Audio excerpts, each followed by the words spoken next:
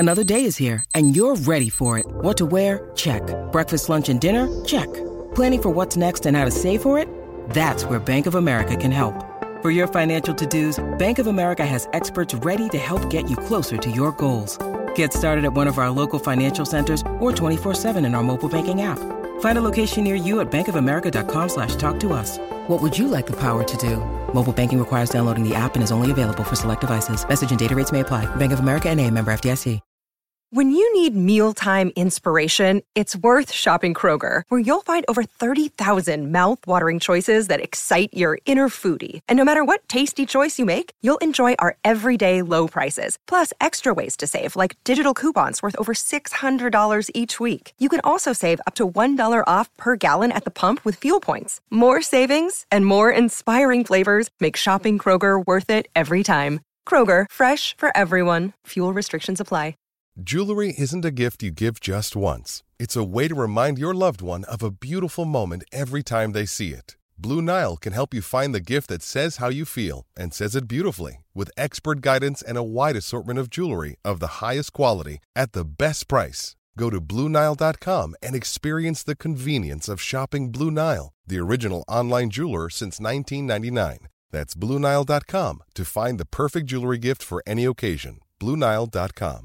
With threats to our nation waiting around every corner, adaptability is more important than ever. When conditions change without notice, quick strategic thinking is crucial. And with obstacles consistently impending, determination is essential in overcoming them. It's this willingness, decisiveness, and resilience that sets Marines apart. With our fighting spirit, we don't just fight battles, we win them. Marines are the constant our nation counts on to fight the unknown. And through adaptable problem solving, we do just that.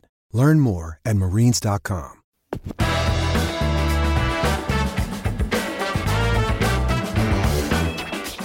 It's time for Cover 2 Broncos. Just a couple dudes breaking down scheme, film, and the numbers. Now, your host, Joe Rowles. Welcome back to another episode of Cover 2 Broncos. I am Joe Rowles, and today I am joined by Mile High Reports, AJ Schulte. Thanks for joining me. Yeah, I'm excited, man. We're finally getting, I think we're about, 9 or 8 days away from the start of the draft. You know, Denver doesn't have a round one pick, but that doesn't matter. We got Russell Wilson.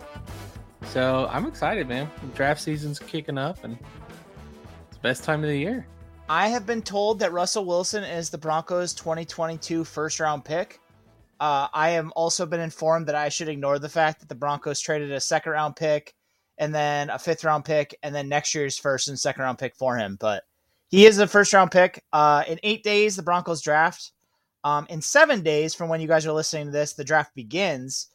There is a possibility that the Broncos could trade up into the first round. I don't believe it'll happen, but never say never.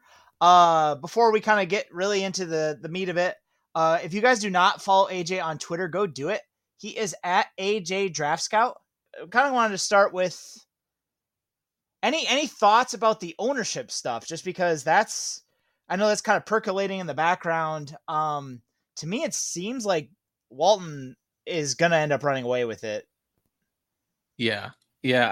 I think there's too much smoke around the Walton situation. I mean, Mike Klis wrote that massive puff piece about him being, an Iron Man triathlete or whatever, like calling Colorado his future home. Like, I think there's too much around it for it to not be. And who's going to outbid the Waltons? Like seriously, who's, as much as the NFL will want a minority owner, like I think they would push for Allen. I do. I think they would try and push him. I believe he's a minority owner. Byron Allen. The fact got my yes, yeah, okay. the fact that we haven't seen anywhere near the effort of puff pieces for the other owners who have begun to emerge does confirm to me that at least like local media does seem to believe Walton is going to be the guy, because otherwise we'd be seeing glowing pieces about everybody else, and it hasn't really happened yet.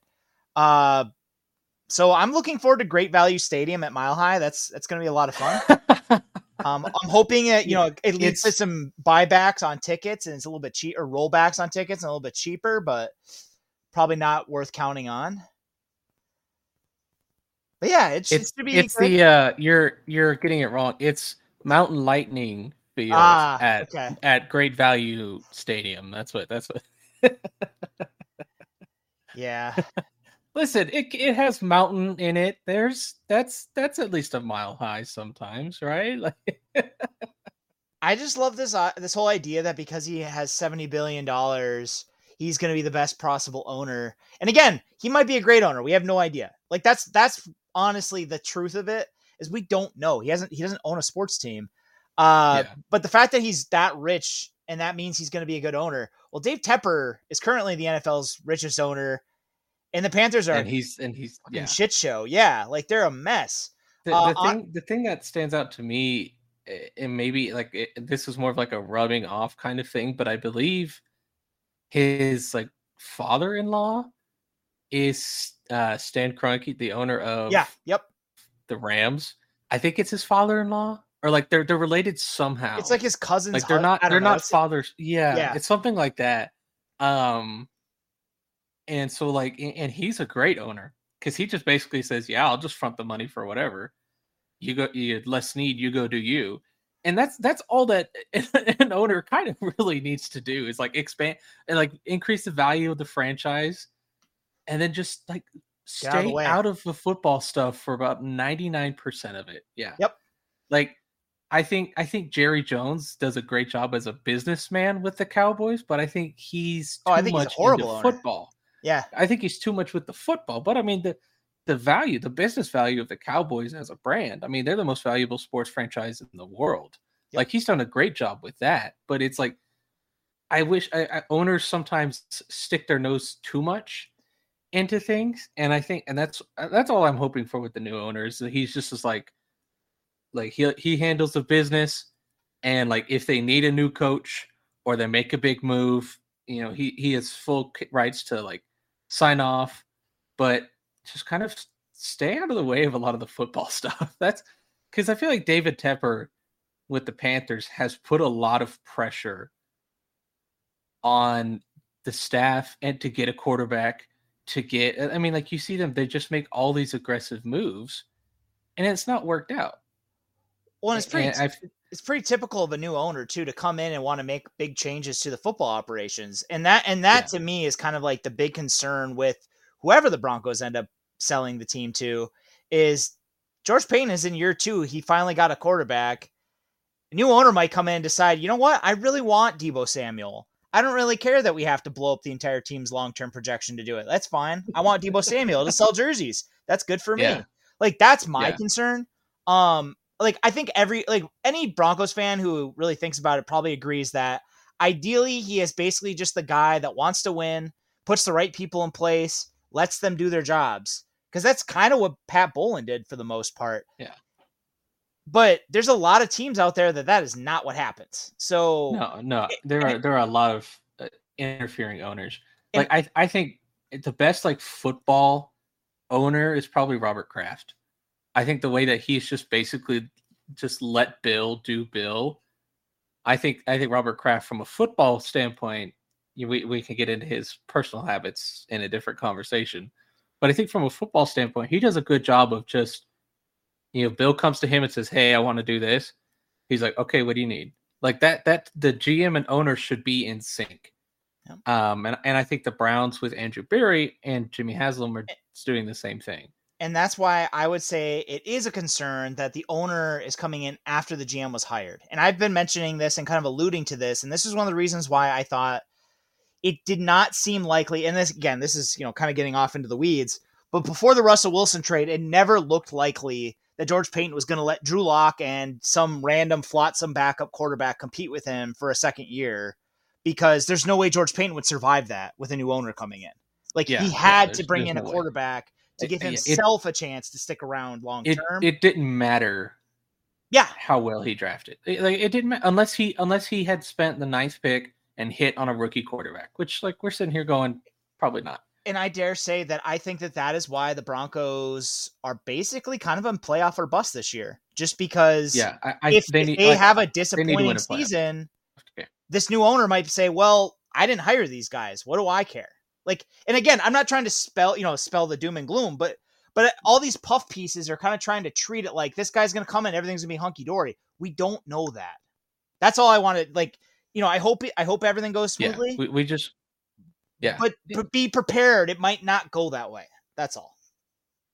I'll start to really sweat the owner stuff once the owner stuff's in place.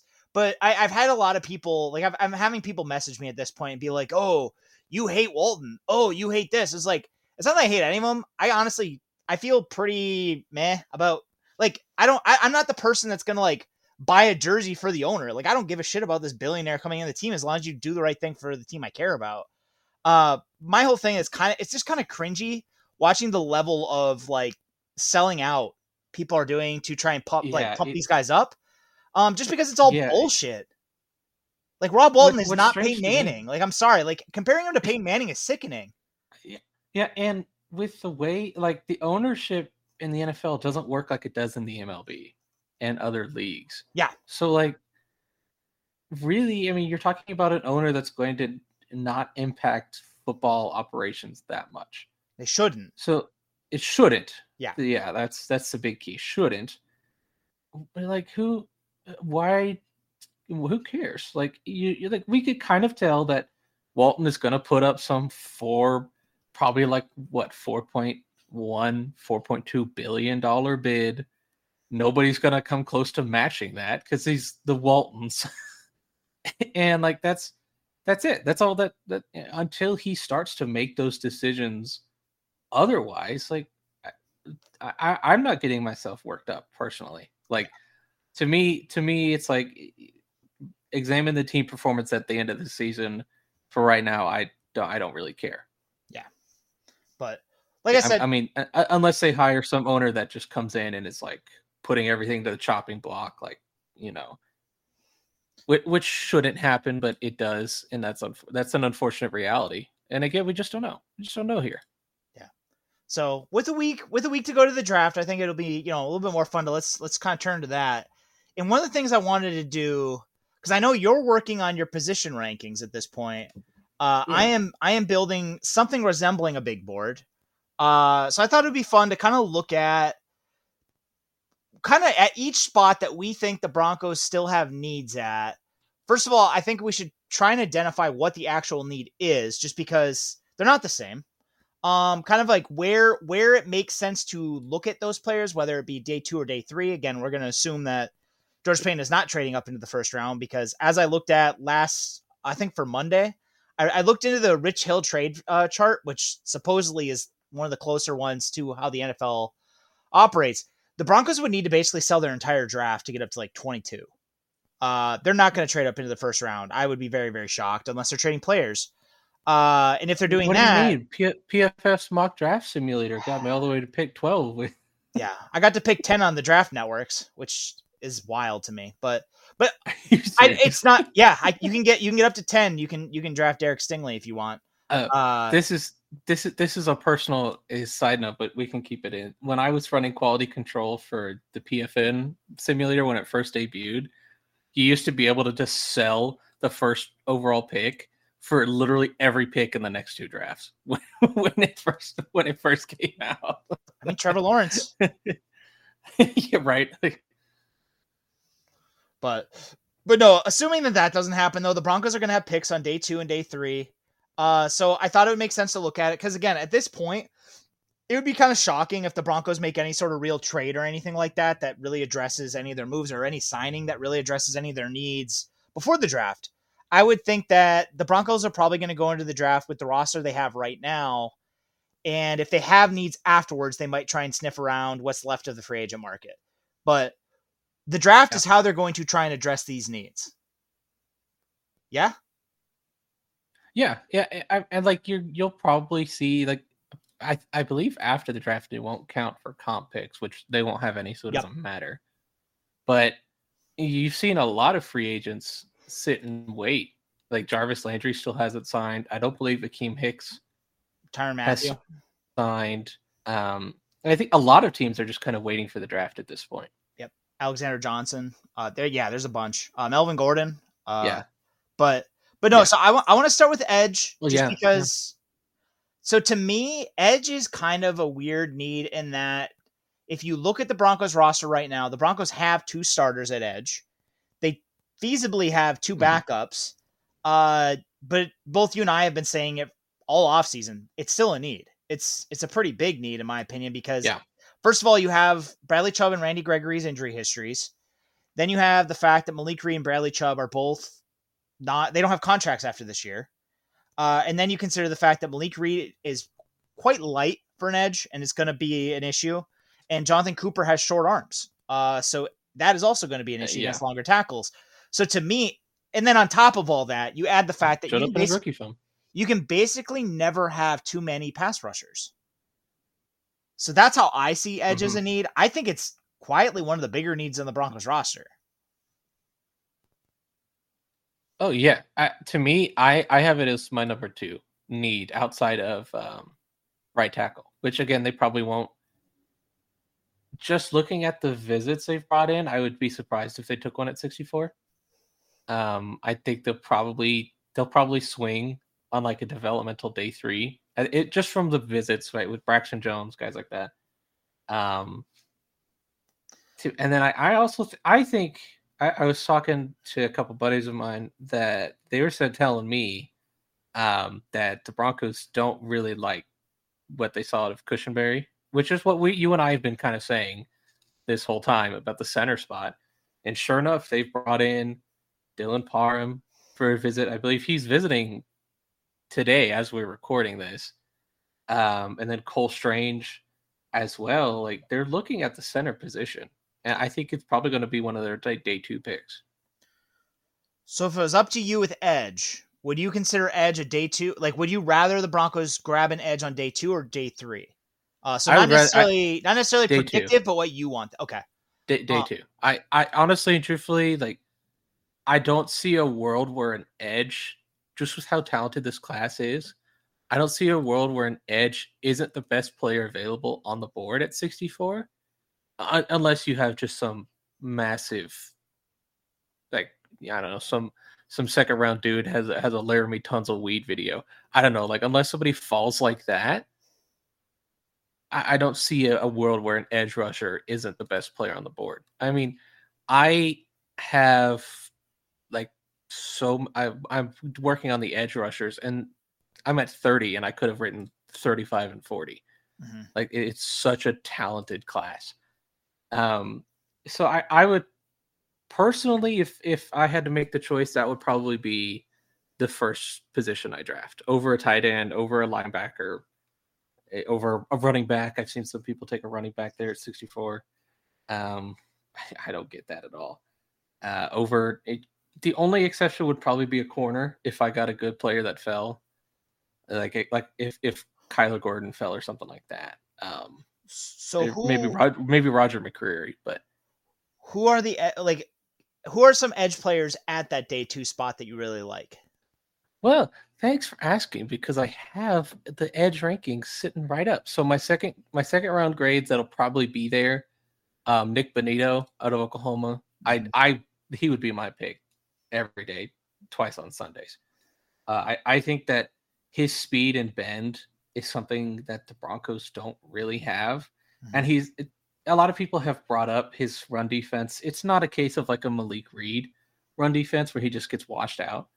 It's just purely based off of his size, and he's 1 pound lighter than Brian Burns and Azeez Ojulari. Like, I don't care. If to me, I comped him to Yannick Ngakoue. I thought he could be that kind of a player.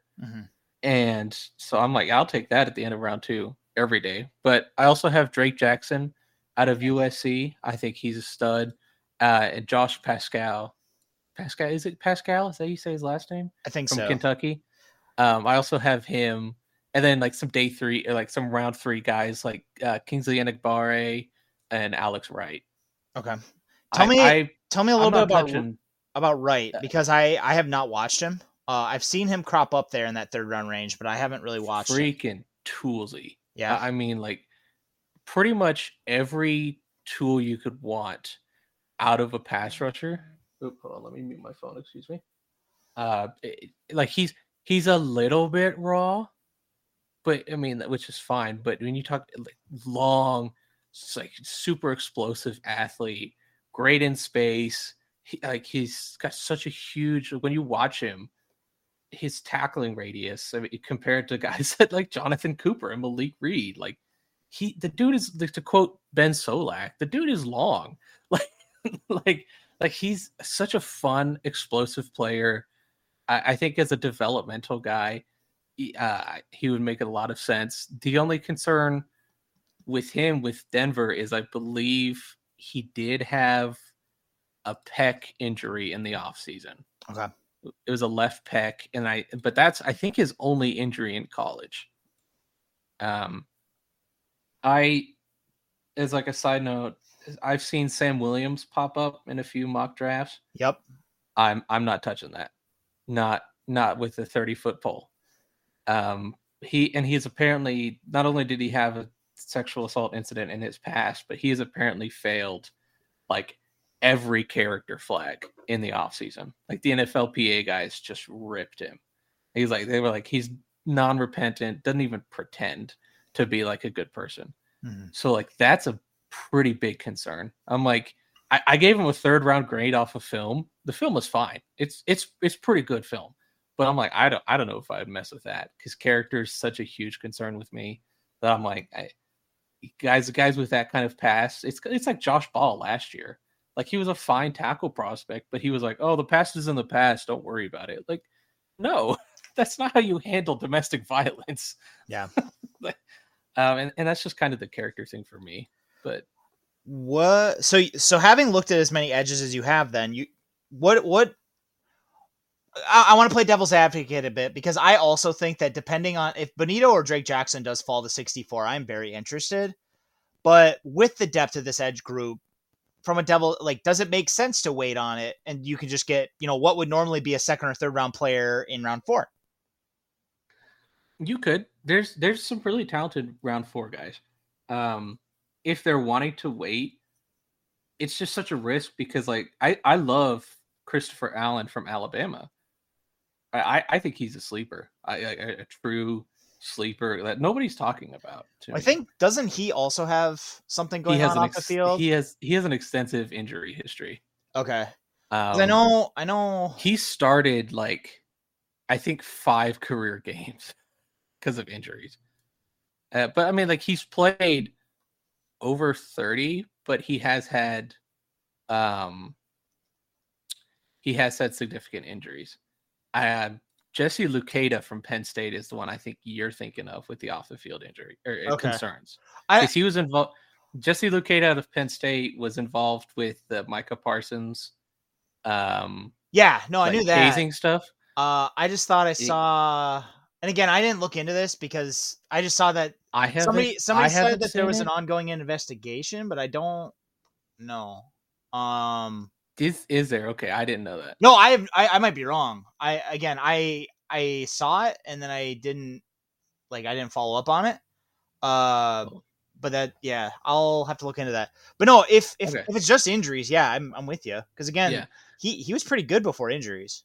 Yeah, what's funny is he played like 10 snaps this season before getting hurt, but he looked like a totally different player to me. Like he was leaner, his frame was a little bit better built.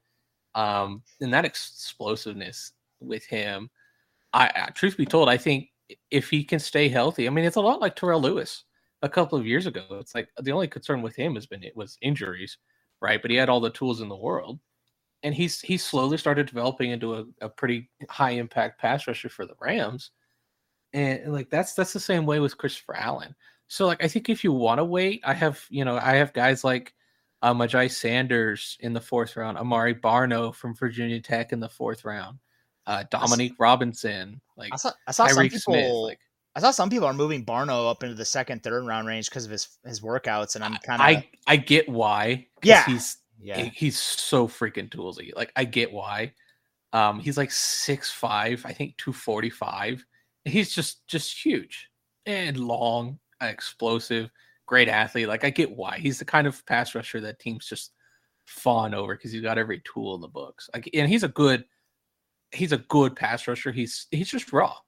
I mean, but I get why they would put him there. I had a 4th round grade on him. I've seen people with some wild takes on like Dominique Robinson. Dane Dane has him like in the third round as like the 78th overall player. Yep. I did not see that on his film. And what's worse is that Dane in his write-up said that if Robinson needed to spend time on the practice squad before becoming a sub-package player. And I'm like, you don't take that in the third round. What are you talking about? No. But like, to me, I think Dominic Robinson is probably more of an even front defender. And I think we're probably going to stay in an odd front. Yeah.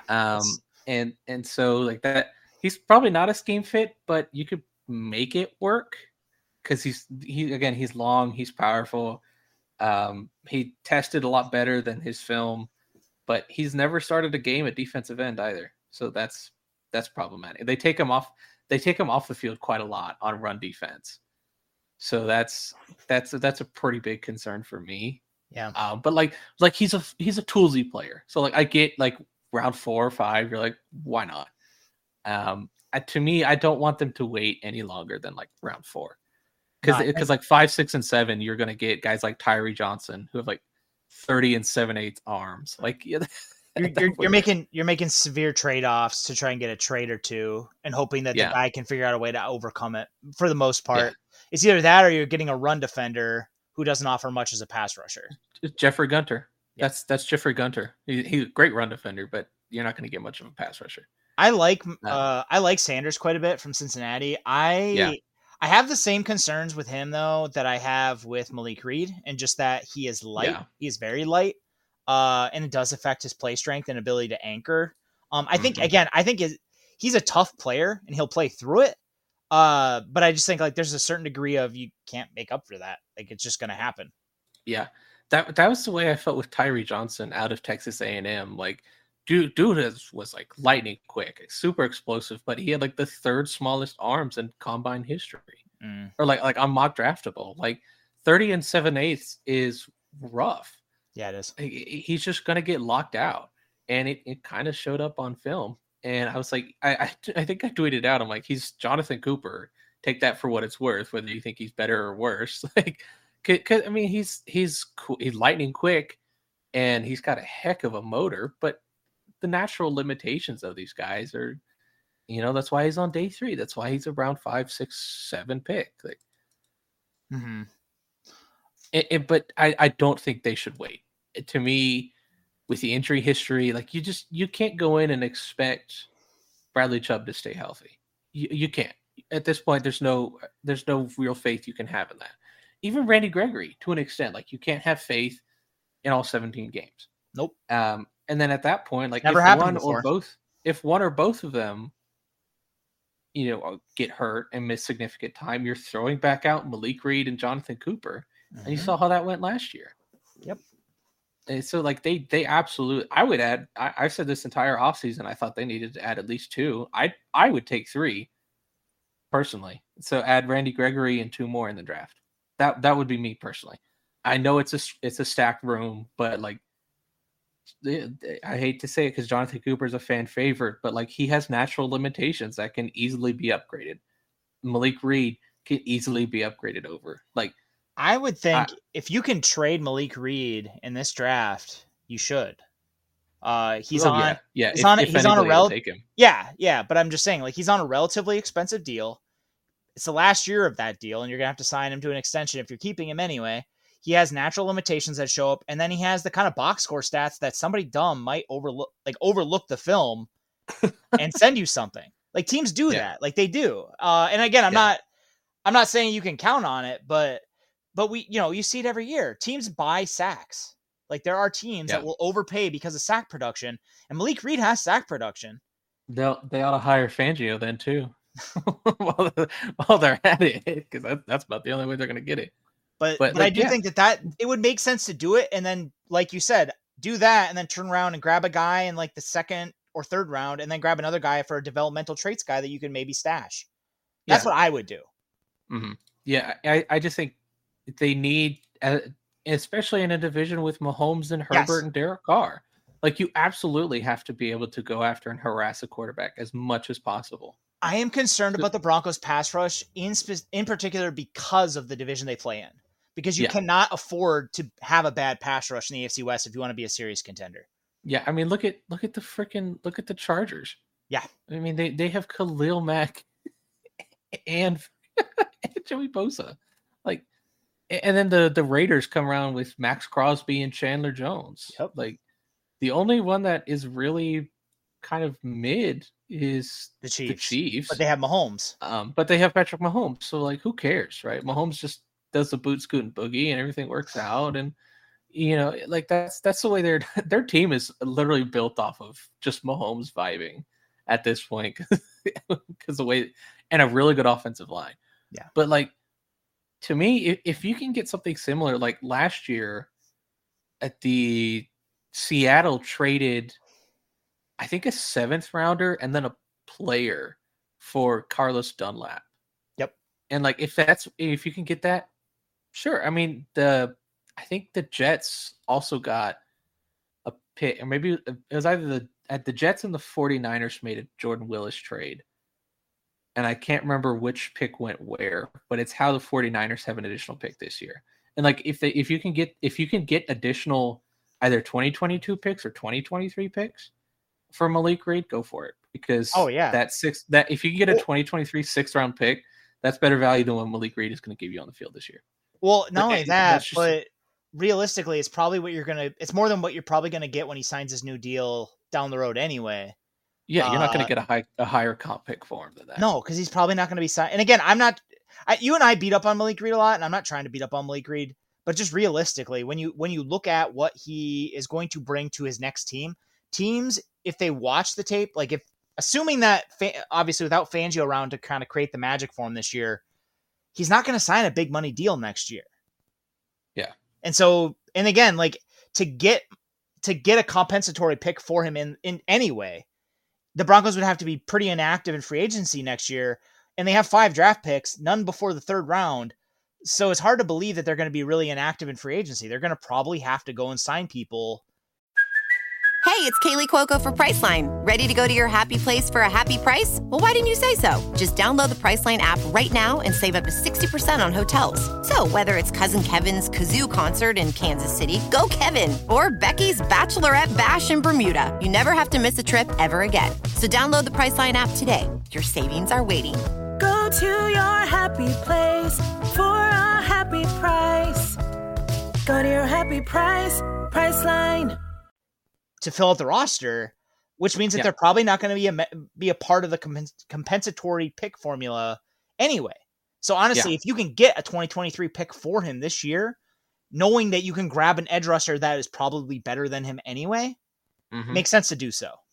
Yeah, I personally, I think next year they're probably either during the summer or during the draft. I think you're going to see guys. I think like Netane Moody. We'll probably get to the interior of the offensive line later, but like Moody and Cushenberry probably get moved in the middle of the draft. Yeah, or over the I think summer. if teams offer anything for him, I could see them both being moved for sure. Yeah, especially like if they take, you know, like I'm just hypothetical, like a Benito at 64 and a Dylan Parham at 75.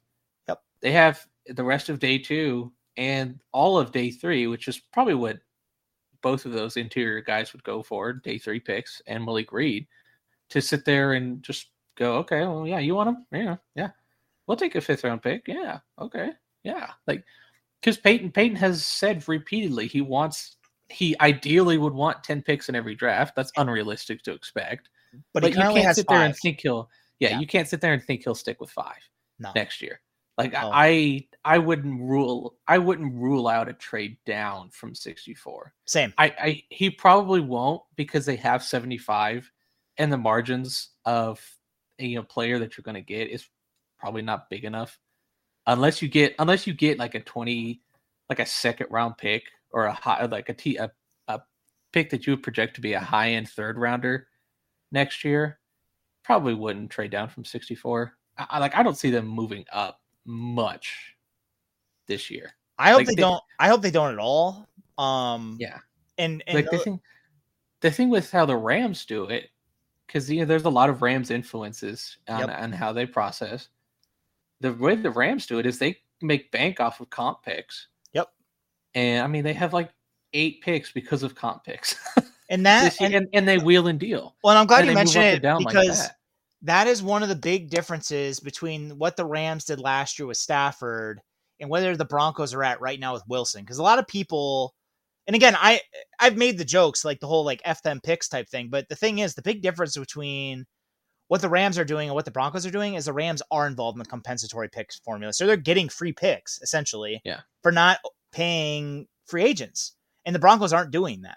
As of now, they haven't. And again, as I mentioned, they have so few picks in 2023. It's hard to imagine they're going to do that. So they will not be a part of that formula until at least 2024. I personally think they'll take a player at my personal draft strategy and how I think it'll go. I think they'll take a player at 64. I think I would be surprised if they stayed at both of their third round spots. Yeah, they'll probably move. Yeah. Ideally, I mean, either one, I think you probably get reasonable comp for. You're not going to get a first rounder in any trade down next year. You're probably not going to get a second rounder. Like if they had their original second round pick still, and if the roles had flipped and they had given up the Rams second rounder instead of their own this year for the Russell Wilson trade, you could probably talk me into thinking they'd get a second rounder next year for it if they traded down far enough. But like realistically, you're going to get third, fourth, fifth, and 6 and 7 picks next year, which is fine because that's the team accepted that. And truth be told, like they're a really talented team. Like yes, they don't have a lot of holes that they need to sit here and like, okay, there's a first round pass rusher. We need a first round pass rusher, right? Like it'd be nice if they had a first round tight end. It'd be nice if they had, but like realistically, they're ready to compete. They need to shore up depth, and that's what the purpose of this draft is. And so if you can shore up and strengthen some areas like the pass rush room, the corner room, the interior of your offensive line, that gives you flexibility to compete right away, and then you can make moves for next year. Well, and I would say the fact that they do need the depth is one of the reasons why, and again, Broncos fans are going to do this, but it's one of the reasons why I immediately kind of poo-pooed the whole Deebo Samuel stuff, because it was like, it doesn't make any sense. I understand that we're in the slow news cycle, so some like organizations are going to like throw that out there and try and like push it, but it's not realistic, and it does the opposite of what the Broncos actually need. They don't need another receiver. They need depth because of an injury strike, at their defensive line room, at their edge rusher room. That's what they need to do the rest of this offseason. And I know that's not as exciting, but that is actually what's going to help them compete for Super Bowl. Listen, they'll just get Deebo. They'll use 2-back personnel with him and Javonte Williams. It'll all work out. Like, yeah, who needs an RB2? We got Deebo now. Exactly. That's what the Jets fans are like. Well, you know what? He could be a strong running back too. Why not? We'll just. I don't personally. I don't think Deebo Samuel gets moved. It doesn't sound like he will. And the 49ers have pretty much all the leverage. And I think he wants to get paid. And I think he wants to get paid now because if he's going to take a lot of care, and again, this is, off the rails quite a bit now, but being a running back, his wear and tear is going to be higher, and he doesn't want to turn around next year and all of a sudden he gets lowballed because he was a running back. Yeah. And I get that. But that, as far as the Broncos are concerned though, let's kind of, moving back. Right. Defensive line. I think you and I both agree that there is a need there. Mm-hmm. As I see it, and again, people have pushed back on this quite a bit because people don't want to believe that DJ Jones has any limitations. They want to believe that, he's Aaron Donald incarnate. DJ Jones is a nose tackle. He has 30-inch arms. He is too short to be a good 5 technique. There's a reason that he was playing in the B gaps and inside. Like he's playing B gaps and A gaps mostly. Like you're not going to play him against left tackles and expect it to be good just because he doesn't have the length to create a pass rush against them. Right. So as I see it, they never really replaced Shelby Harris. McTelvin Agim and Deshaun Williams, and then maybe Marquise Spencer, who is a late round pick last year and spent most of the year on the practice squad. Maybe the coaching staff believes that they're going to play base personnel so seldomly that those 3 players can do it. But anything else, to me, it looks like a pretty big need just because right now, if they're playing in a 3-4 their base personnel group, McTelvin Agim's run defense was just straight up bad. Deshaun Williams is okay as a sub and rotational guy, but you don't want him playing 60% of your snaps. And Marquise Spencer is completely unproven. He's a 7th rounder. Yeah, that's that. And the problem with it is that this defensive tackle class is it's like 3 techs, which the Broncos might need, but they have Draymond Jones there, who's really good. And they'll probably rotate another player behind him. One of the guys you just mentioned will probably be the backup, probably 3 tech. I would probably say that would probably be Ajim, more than him actually playing 5 tech. And then it's like nose tackles, right? Like Perion Winfrey, Travis Jones, even some other guys like Noah Ellis, not Jaden Peavy, Kalia Davis, Thomas Booker. Like, these are nose tackles. Atito Albania from UCLA, I saw him mocked to Denver, and I'm like, he's a nose tackle. Yep. Like, he's more than likely going to be a nose tackle. You have like 4, 5 tech prospects in this draft. And that's kind of, to me, if the Broncos do not chase an edge in 64, I hope they're chasing a defensive lineman who falls if the right guy is there. And I know he's not sexy, and people do not like Broncos fans have gotten mad at me for mocking him before. Phidarian Mathis makes sense. Like, again, He is not exciting at all. He was second on Alabama in sacks last year, but he's not a twitched up pass rusher. He's going to end up hitting the league, and he's going to probably be a day one competitor for a starting role as a base personnel 5 tech. And then he's going to probably just be a pocket pusher who can get, a cleanup sack here and there. But those guys are surprisingly tough to find in this draft. So unless the Broncos are looking at, kind of like the third and final wave of free agency after the draft for this, which I think the only one is like Akeem Hicks. Right? There's not a lot of options. So it's like either, I am assuming that defensive line is going to be the position group that I am the most concerned about going into this season, just based on kind of like what is on the roster, what's available to them to replace or upgrade. Yeah. If there's a guy at 64, I think the only one that makes sense is Logan Hall. Oh God. If Logan Hall is there, honestly, Logan Hall is one of the guys if he's falling down the board, I do hope they consider trading up for Logan Hall, because I think Logan Hall is a first round talent. Yeah, like he's the only one that makes sense. Yeah, like if at 64, unless like maybe you could kind of convince me that DeMarvin Leo could do it, but again, I don't. I think you're going to be having a lot of the same issues you have with the Najim if you're having Leal. Yeah, again, like 5-star guy, good of a run defender. Yeah, 5-star guy, very very quick and twitchy, and like he's going to give you something as a pass rusher down the road. But you're probably taking a net loss for at least his first year in terms of run defense.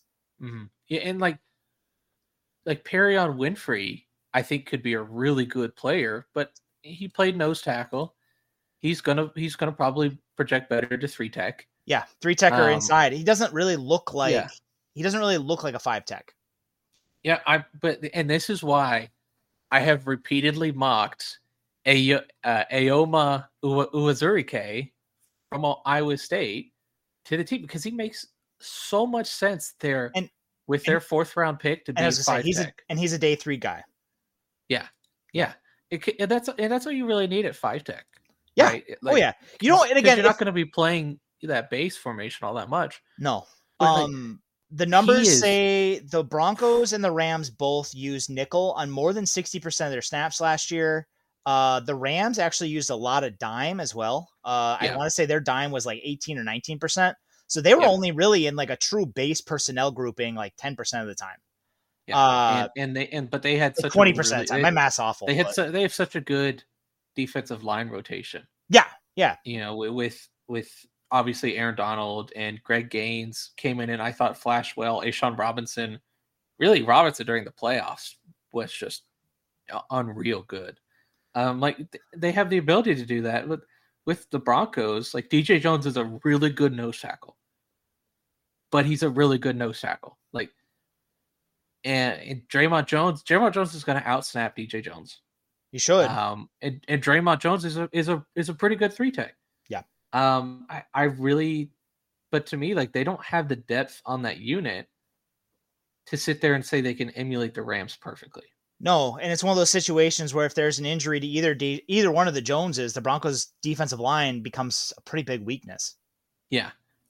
And so, like, I think if day 3 they want to send some splash picks there, I'd go for it. Like I would take another nose tackle.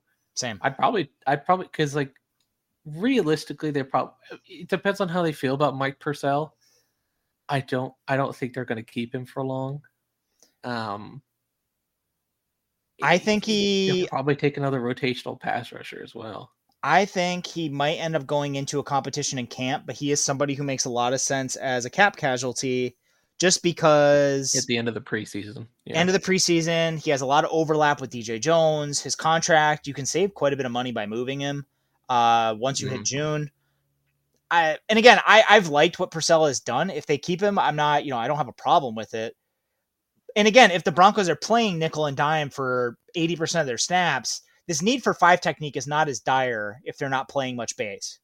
If they play base as much as they did even under Fangio, though, it is a concern. Yeah.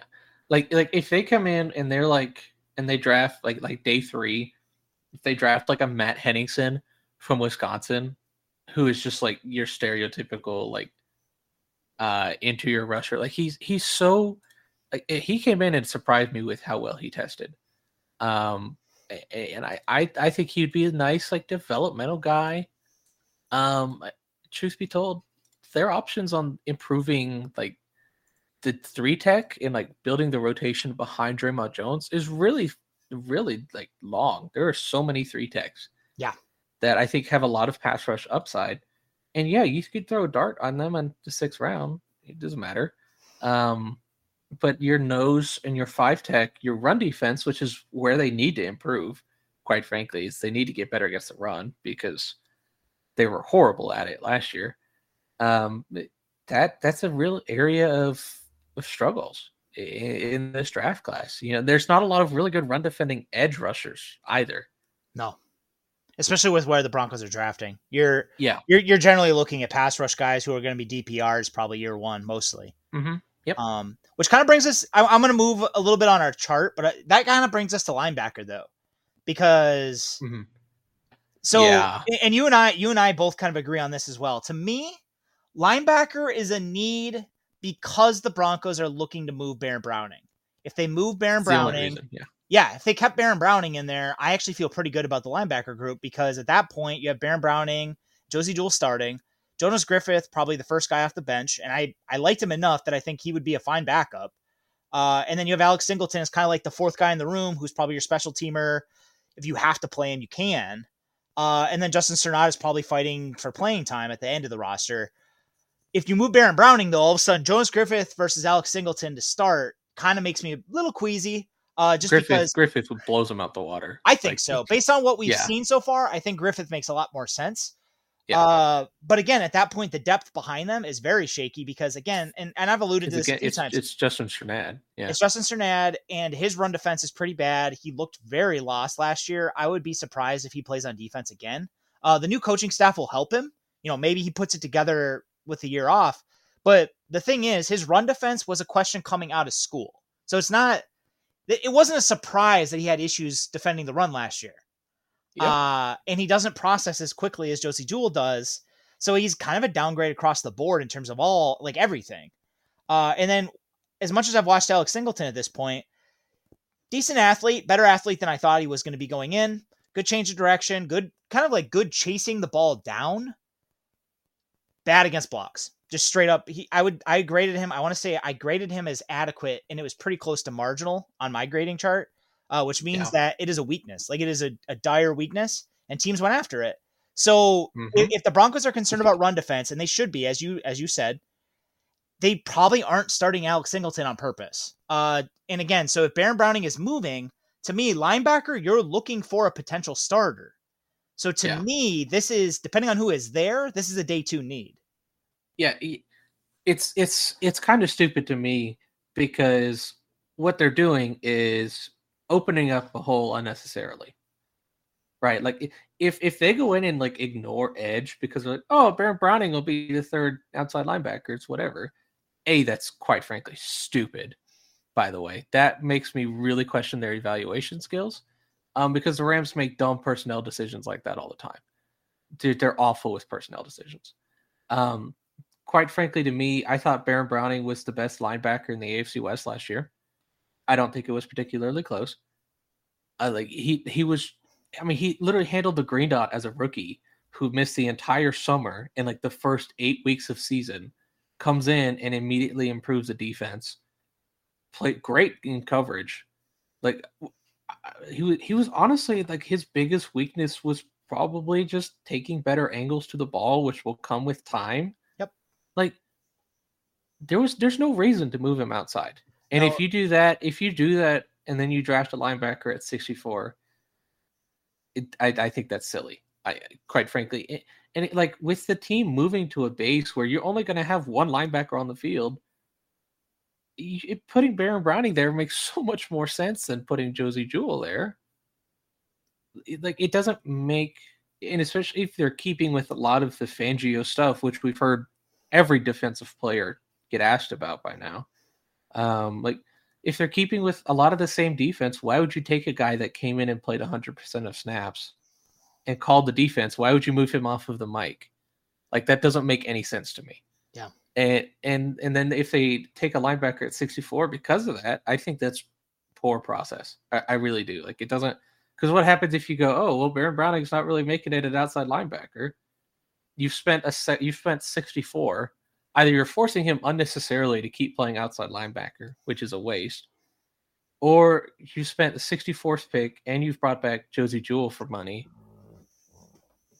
And then you have to put Baron Browning somewhere and you have to put Jonas Griffith. And it's like, it's just opening up a can of worms that they didn't need to open up, right? Like there was no need to make all this fuss.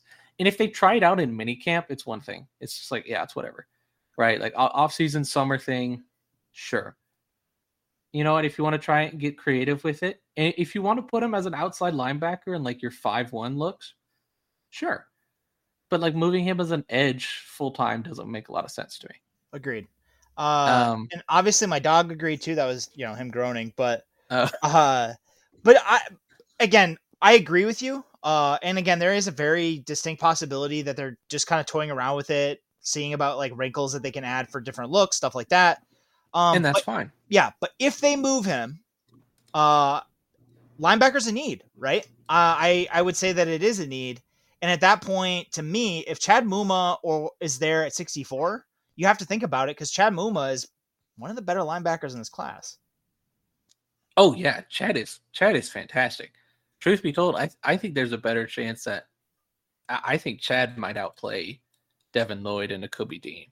I could see it. It depends where they land, but I could see it. Yeah, I know you're pretty iffy on this, but I really liked Leo Chenal. No, he's the other guy on my list. I thought Leo Chenal's tape was a lot better than I thought it was going to be. I was expecting Ryan Connolly. Oh, no. Right? Like I was expecting that, and he came in and he was like a freaking ball. Like it's almost like the same thing with Jordan Davis, right? Where it's like I don't necessarily care about how often his coverage stuff was because he's so good at defending the run. So I care about it. And that's why I would not want Leo Chenal at 64. But if you're taking him in the third round, I can see why. Because I think he's, in a lot of ways, there's a lot of overlap in his game and what Alexander Johnson gave you. When he's coming forward, he's a borderline elite player now. Yeah. Like, he will come into the league as a very good run defender, and the potential is there for him to be one of the best run-stopping linebackers in the league. Yeah. Like, but I think his biggest thing in coverage was just inexperience. Like Wisconsin didn't really do it a lot. Well, I think it's, and you and I might not agree with this. I think it's, and maybe that's a product of because they weren't comfortable with him doing it. Like we don't really know, but like we could kind of look based off of his film and testing that maybe there's room to grow there. Yes, I would say and if you can get like a average to good coverage player with how exceptional he is defending the run, I think that's worth the third, like at least a third, probably late second round pick. Like I don't think he should make it past Philly at 51. I don't see any reason why he should last that long. I tweeted out last night, there's not a more Dan Campbell player in the draft than Leo Chenal. Yeah, it makes sense for them. He makes it, and they'd probably take him at 34. I don't think he's quite as good an athlete going laterally. I think he could improve in coverage. I don't think he's as good as he tested in terms of like his lateral quickness and his change of direction ability. And I do think that is always going to be a bit of a limitation that shows up against like quicker, shiftier players. I think if you're putting him into an Alexander Johnson type of role where most of his coverage responsibility is hook zones, I think you can live with him. I think you're fine. And again, like you said, as a run defender, and then honestly as a blitzer, he is so strong. And he knows how to do it. Oh my gosh! So if you're doing guys off, if you're doing that, it's insane how much movement he generates off of blitzing. Like, if you know how to use him and you kind of cater to his strengths, I think he would be a good pick. To me, if you're going Leo Chenal at 64, I'd rather you go for like a Fedarian Mathis and then try and get Leo Chenal at 75. If that's what the plan is. Yeah, to me. What's strange is that to me a lot of these linebackers project more as like there's not a lot of true Mike linebackers to me. You know, like I think Devin Lloyd and Nakobe Dean are fun, but I don't know if they're more of like real like 3 down in the sense that you put them in the middle of your defense and play them like Fred Warner. Mm-hmm. You know, like I think the closest player like that is Quay Walker. And again, you're not going to get him at 64. No. If Quay Walker fell, I'd take him at 64. Yeah. Oh yeah. It's one of those things that because he's an upgrade over Jewel Griffith and like if you run out of set with Baron Browning and Quay Walker, I mean, holy crap, the athleticism there is nuts. And like, truth be told, I don't know if I wouldn't keep. I'd move Jewel the second that happened. I really would. I have no idea the cap. I'm just saying that because like I want picks next year. But like realistically speaking, like if you're not going to get that kind of elite linebacker at 64, which goes back to our previous point about Baron Browning, that it doesn't make sense because you're not going to get a guy as good as there. Realistically, the probability that Muma falls is low to 64. Yeah. They would have to move up, and moving up is even worse. You don't move up for a linebacker if you're smart. You don't move up for running back if you're smart either, though. Like, let's be real. And they did that last year. Yeah. But and now we have to figure out how he fits. one thing. So if Muma and Chenal are not really there, because again, there's a possibility Chenal goes way before 64 as well. Yeah. If those two guys are off the board, again, I would be surprised if Quay Walker's even within their range. He's getting first round talk right now. And again, we're in lying season, but still, like, it sounds like that's real. But if those three guys aren't really in consideration at that point, I hope the Broncos kind of wait. I can understand a Troy Anderson grab. I don't think that they should do it that early. Like it's a traits over tape type thing and a projection. Mm-hmm. And again, this isn't to say he's bad. What's weird it's an upside grab. You're hoping the upside develops into like the intelligence of Josie Jewell right now. Cause he's sloppy. Like he really is. He has like no idea what he's doing on the football field. It's kind of like Tyler Smith. Like he just has no idea. The feel and coverage is just not there. I didn't think he was all that. I didn't think his instincts in coverage to make plays on the ball were all that. Even like as a blitzer, I wasn't a big fan of him. Like he was much more of like he's going to try and slice through, and then turns out he gets washed out. And at 64, I don't like that at all. Like I think Mike Kliss mocked him there, and I was like, oh, like no. Even like at 75, I think it would be a reach too. At 96, I could stomach it. But ideally, I would, if they're looking for a linebacker, I would take one day 3. I don't think there's a day 2 need. I don't think there's a day 2 need. Well, because all you have to do is just move Browning back. If you move Browning back, for me, it's if you move Browning back, it's obviously a day 3 need because then you're looking at competing with Alex Singleton, Justin Strnad for the back end of the roster, or. And again, just in terms of value, if Chad Muma and Leo Chenal are not there at 64 or not there, in that ballpark, I would also say that you're better off going into day 3 looking for a backer just because like Alexander Johnson's still on the market. Like you can go grab you can grab a linebacker. Like they're not that hard to find in free agency. I'm telling you, Malcolm Rodriguez out of Oklahoma State is a freaking baller. Like he's like this every literal stereotype you can think of for a guy that's always around the ball. He is like a high motor, always like 150%, like super violent and physical, great tackler, really smart. Like I liked his instincts. Like I to me, like that's what you're gonna get guys like him, a DeMarco Jackson, like guys like that who are good athletes who can play special teams and contribute in a rotational role. That's all the Broncos need at linebacker to me. And if they move Browning back. And if they're looking for a developmental starter type or somebody, you know, who can contribute to special teams, but also like potentially develop into a lot more, those guys make sense. Asamoah makes sense. I think and again, these guys might go a little bit higher, but Channing Tindall, if he makes it out of the third round, I think he could be good value in the fourth. I think Brandon Smith, if he wasn't a good athlete, might be pretty bad. But he's a good enough athlete that it might make sense to grab him somewhere on day 3, stash him for a year, make him a special teamer, and then hope he kind of puts it together because he has all the traits. If they want to stash a guy, I mean, Damone Clark out of LSU, I know he had the spinal fusion, I believe, that he's going to miss basically his rookie year, but that's going to make him fall to day 3. Yep. He's a day 2 quality linebacker.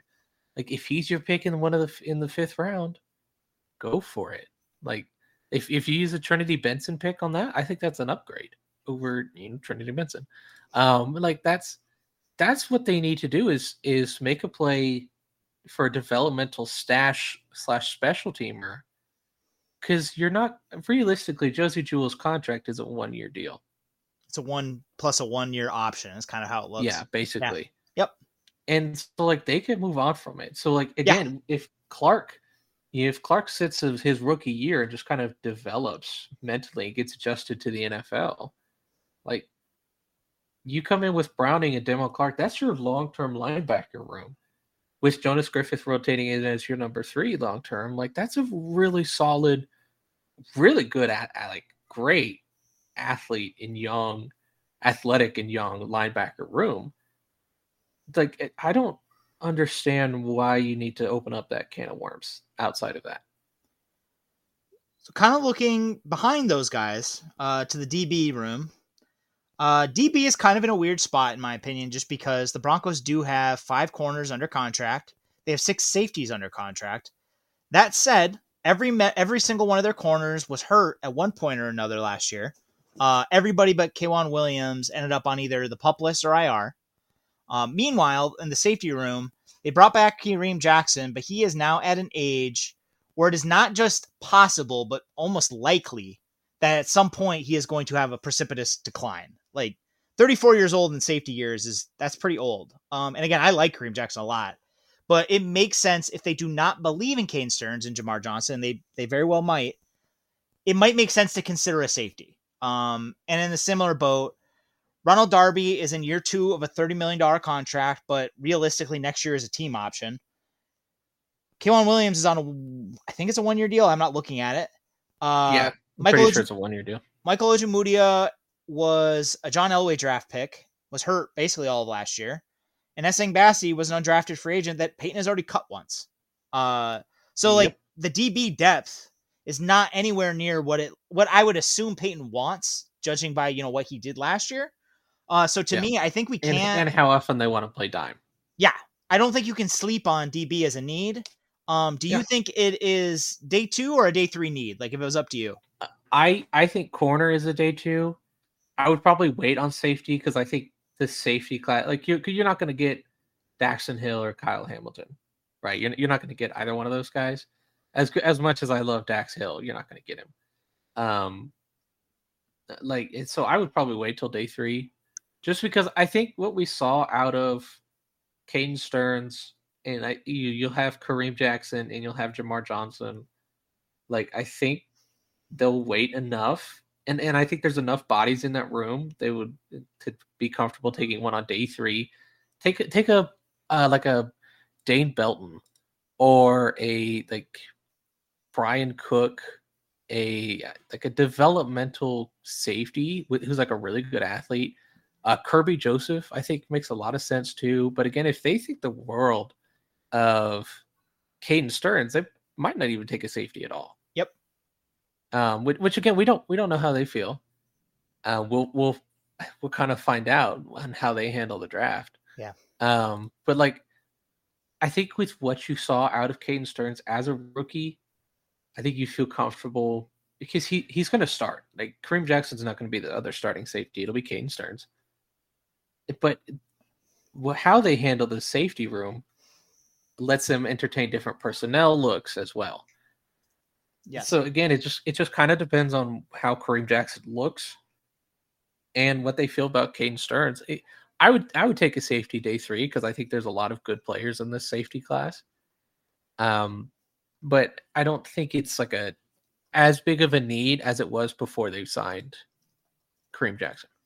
No, and I just looked this up because I've been waiting to find out the details on this forever. And for whatever reason, it didn't come out. So Kareem Jackson's deal, I know when it first signed, it was like up to $5 million and all that. Over the Cap actually has the numbers. It is a $2 million deal with inflation, like with escalators in it. Inflation. No, not with inflation, but it's a $2 million deal with escalators in it, based on playing time, stuff like that. Yeah, $2 million to me says you're competing for a starting job. Yeah, which I mean, it's fair with veteran, veteran minimums and stuff like that. Like, that to me. I think it's just to bring him back and truth be told, what he brings to the locker room. I have no problem. A team that's going all in, like that. To me, I think it's more of Peyton just covering his bases, right, and being like, if one falls, I mean, you could just say, oh well, he's only on a 1-year deal and he's getting older. Like it's easy to pass it off while also covering your bases and saying we can also build for the future. But for me, the players that really jump out, and again, some of these guys are probably not going to be there at 64. Kyler Gordon is getting a lot of first round love. Kyler Gordon is another one of those players that if he starts to slide, I would consider trading up because I think Kyler Gordon is just about as good a scheme fit as you're going to get in terms of absolutely. He can play nickel, he can play outside, and then he also fits what the Broncos scheme is going to want just about perfectly. So you draft him, you can feasibly play dime with him as one of your dime players in year 1. And then he's also your backup behind K'Waun Williams, can potentially be a backup on the outside. And in the long term, if he develops as hoped, he gives you an option to potentially move on from Darby and free up a lot of cap room next year. Yeah. Barring that, another very unlikely player that, again, if he slides, I'm curious about would be Lewis Cine from Georgia. Probably not going. He's getting a lot of him and Dax Hill are in the running to be safety 1 or safety 2. I've heard Cine, but I've heard Lewis Cine is going like round 1. I would be shocked if he didn't go round 1 at this point. So like, but if he falls, yeah.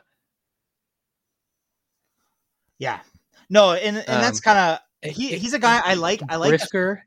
I think Jaquan Brisker, like if he falls, I'd consider it. Yeah. As far as corners go, like I like Marcus Jones. If Kaiir Elam fell, because like we've no idea what his stock has been, just wildly inconsistent. He's probably about mid second round, maybe early second round. Yeah, I'd consider it for him. I consider if he's there. I don't want the Broncos to trade up for him. Yeah. Roger McCreary's kind of the same way for me. Yep. I think he would be starting nickel right away. But to me, what he does is really exceptional despite his length. Marcus Jones probably not at 64. Probably not. I don't think they'd take him at 64. No, but I think in day 2, I wouldn't hate it if they take him in the 75. I wouldn't hate it if they get him at 96. I'd probably be pretty excited if they get him at 96. And same with Jalen Petrie, because he solves your kick return problems as well. Because he's got like 9 return touchdowns in his career, which is absurd. And Jalen Petrie is kind of weird in just that he's technically a safety, but he's a box safety that plays a lot of slot snaps. At Baylor, he was essentially playing their nickel. Their star. Star. But essentially the Broncos have that role. And again, I could see him stepping in drafting him and getting him to be essentially what they had Kane Stearns doing last year. Mm-hmm. And I think that would be an okay. If they're waiting till day 3, I don't know if that's worth 64 though. Oh, no. Again, I'm saying that's where you would have to get Petrie, because I doubt he falls that much further. I'm just looking at like day 2 versus day 3. If they can get him on day 2, I don't hate it. He could make sense. But if you're looking at day 3, the other players that kind of jump out to me, I really like Cam Taylor-Britt. I think he makes sense in terms of fit. Yeah. I have seen him starting to float up on like the ADP stuff, like his average draft position, according to like consensus mocks, is starting to float into that day 2 range. So like he might not be there. But Cordell Flott, they actually brought him in for an interview, and same with Jaquan McMillan. They both actually make a lot of sense as well. Cordell Flott for nickel. Jaquan McMillan is technically like a depth safety / nickel. He'd be competing. Very undersized. He would probably be a special teamer early, and then like potentially depth down the road. What did he come in at like 5'9.5" and like 180? Like he's super small. Yeah, he's a big guy. The Cam Taylor-Britt, I really like. I think he's an exceptional player. I think I've seen him as high as like corner 5. Yep. Yeah, I think he would.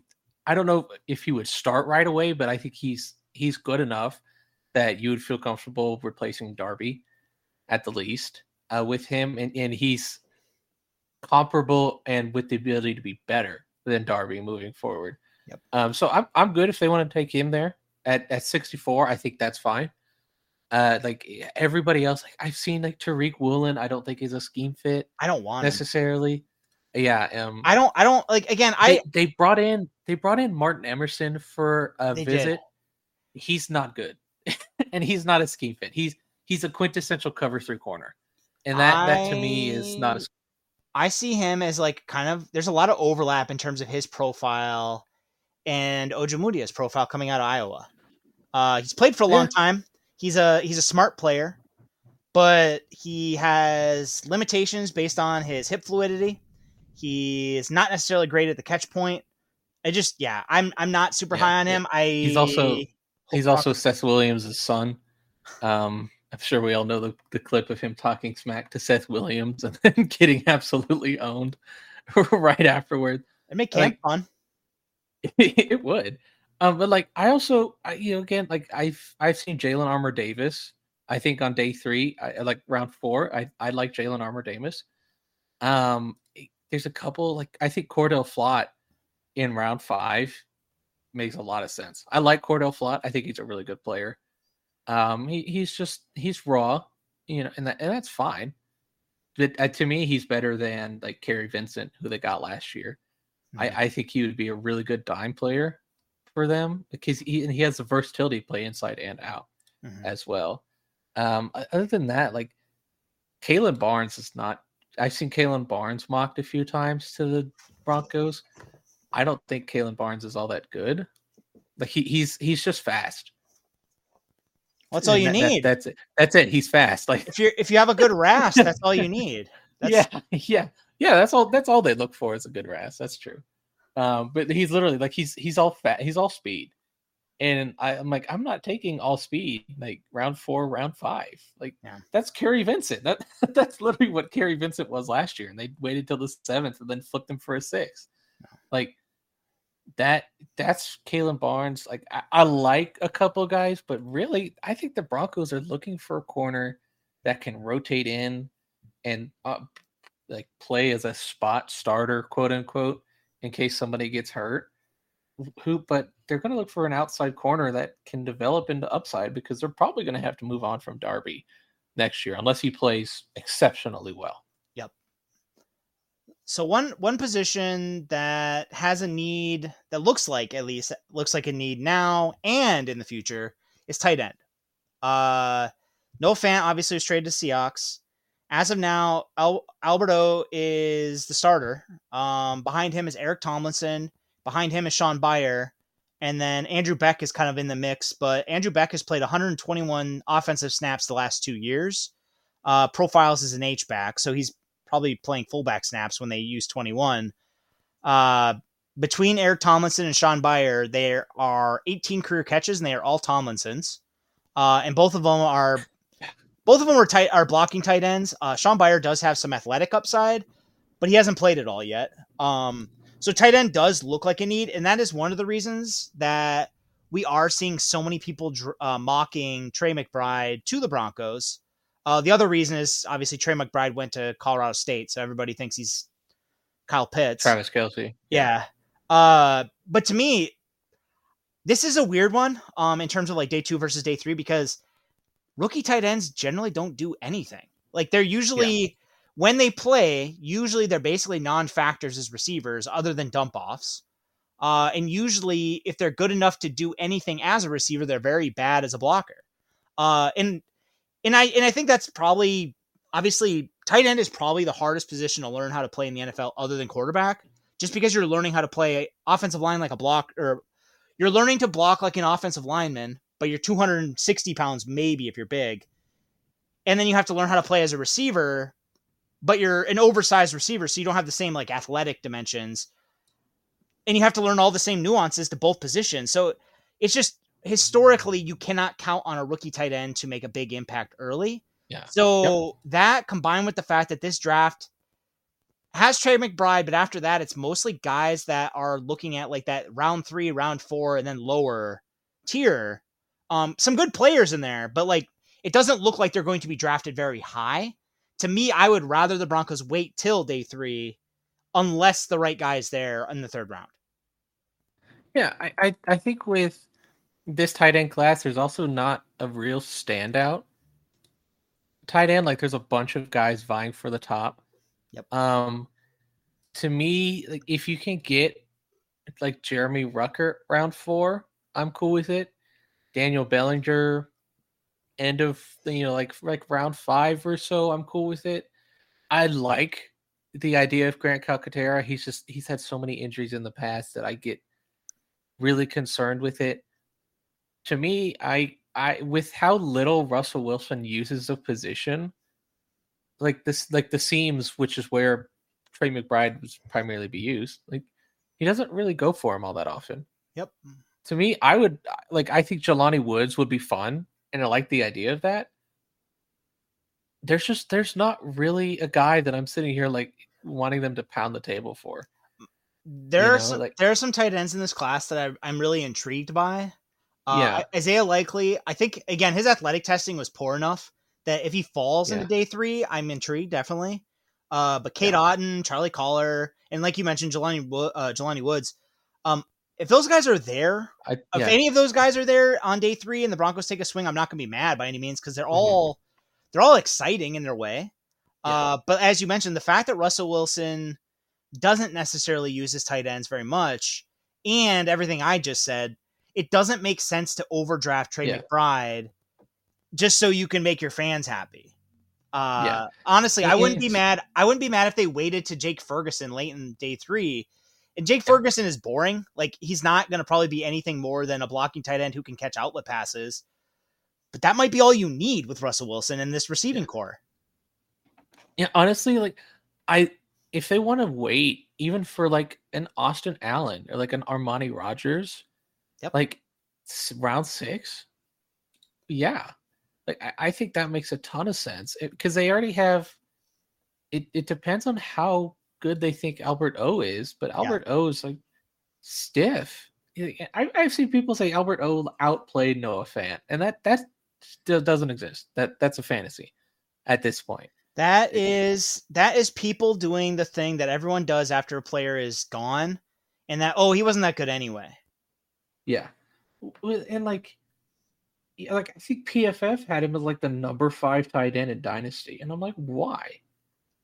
We've not seen him do anything outside. Like he caught a few corner routes. Like he was the number 5 tight end on that graphic in my mind, because they knew that Broncos fans would see it and they lose their minds, and they would retweet or get excited. And I think they know it, because again, PFF they're a great company in terms of like the data stuff they do is great. They know that Russell Wilson doesn't target tight ends. So whoever made that graphic, either they didn't look at it, you're hoping they know. Like I think they know. I know enough people at PFF that I have a hard time believing that like they didn't. I have a hard time believing that PFF, looking at the data, would say, "Oh, yep, he's going to be the exception."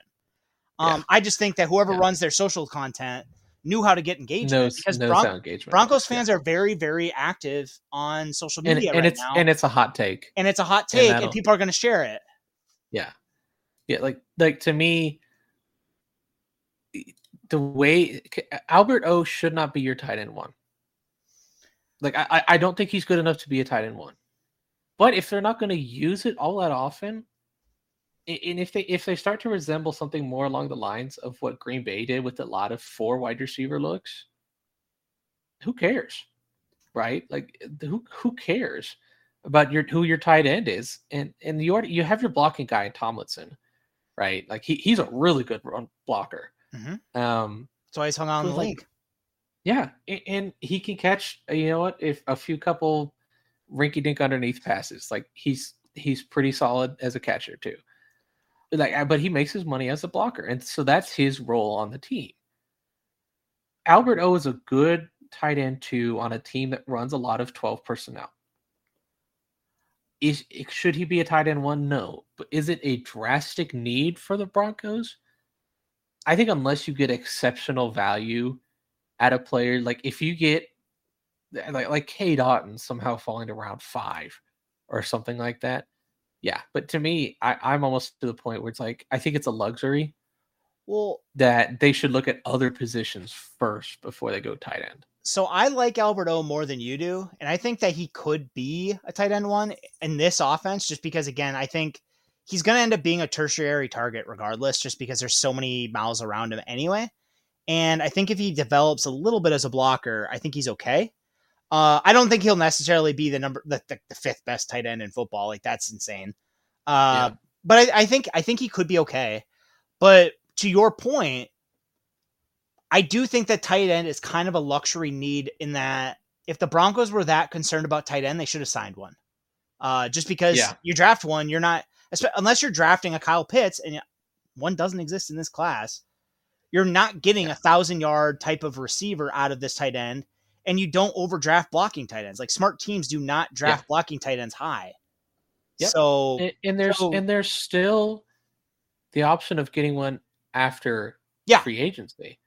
Because I believe there's some like young guys. I don't think Chris Herndon signed with anybody just yet. Trying to think of who else. I don't think Jared Cook or Blake Jarwin has signed. I know they brought in Kyle Rudolph, which, Kyle Rudolph is old as dust, but like it's something. But like, again, to me, it's not a high priority enough position. Like, I don't think taking one at 64 is ridiculous. I agree. I don't think, unless they love Trey McBride, I don't see any other tight end that really makes sense at 64. And I personally do not like Trey McBride so much that I think that you should sprint the pick in at 64. Yeah. Definitely not. And again, I think he's fine. Like, if they make that pick based on the board, I can get on board. They would have to adjust the offense significantly more than what we would have thought going in.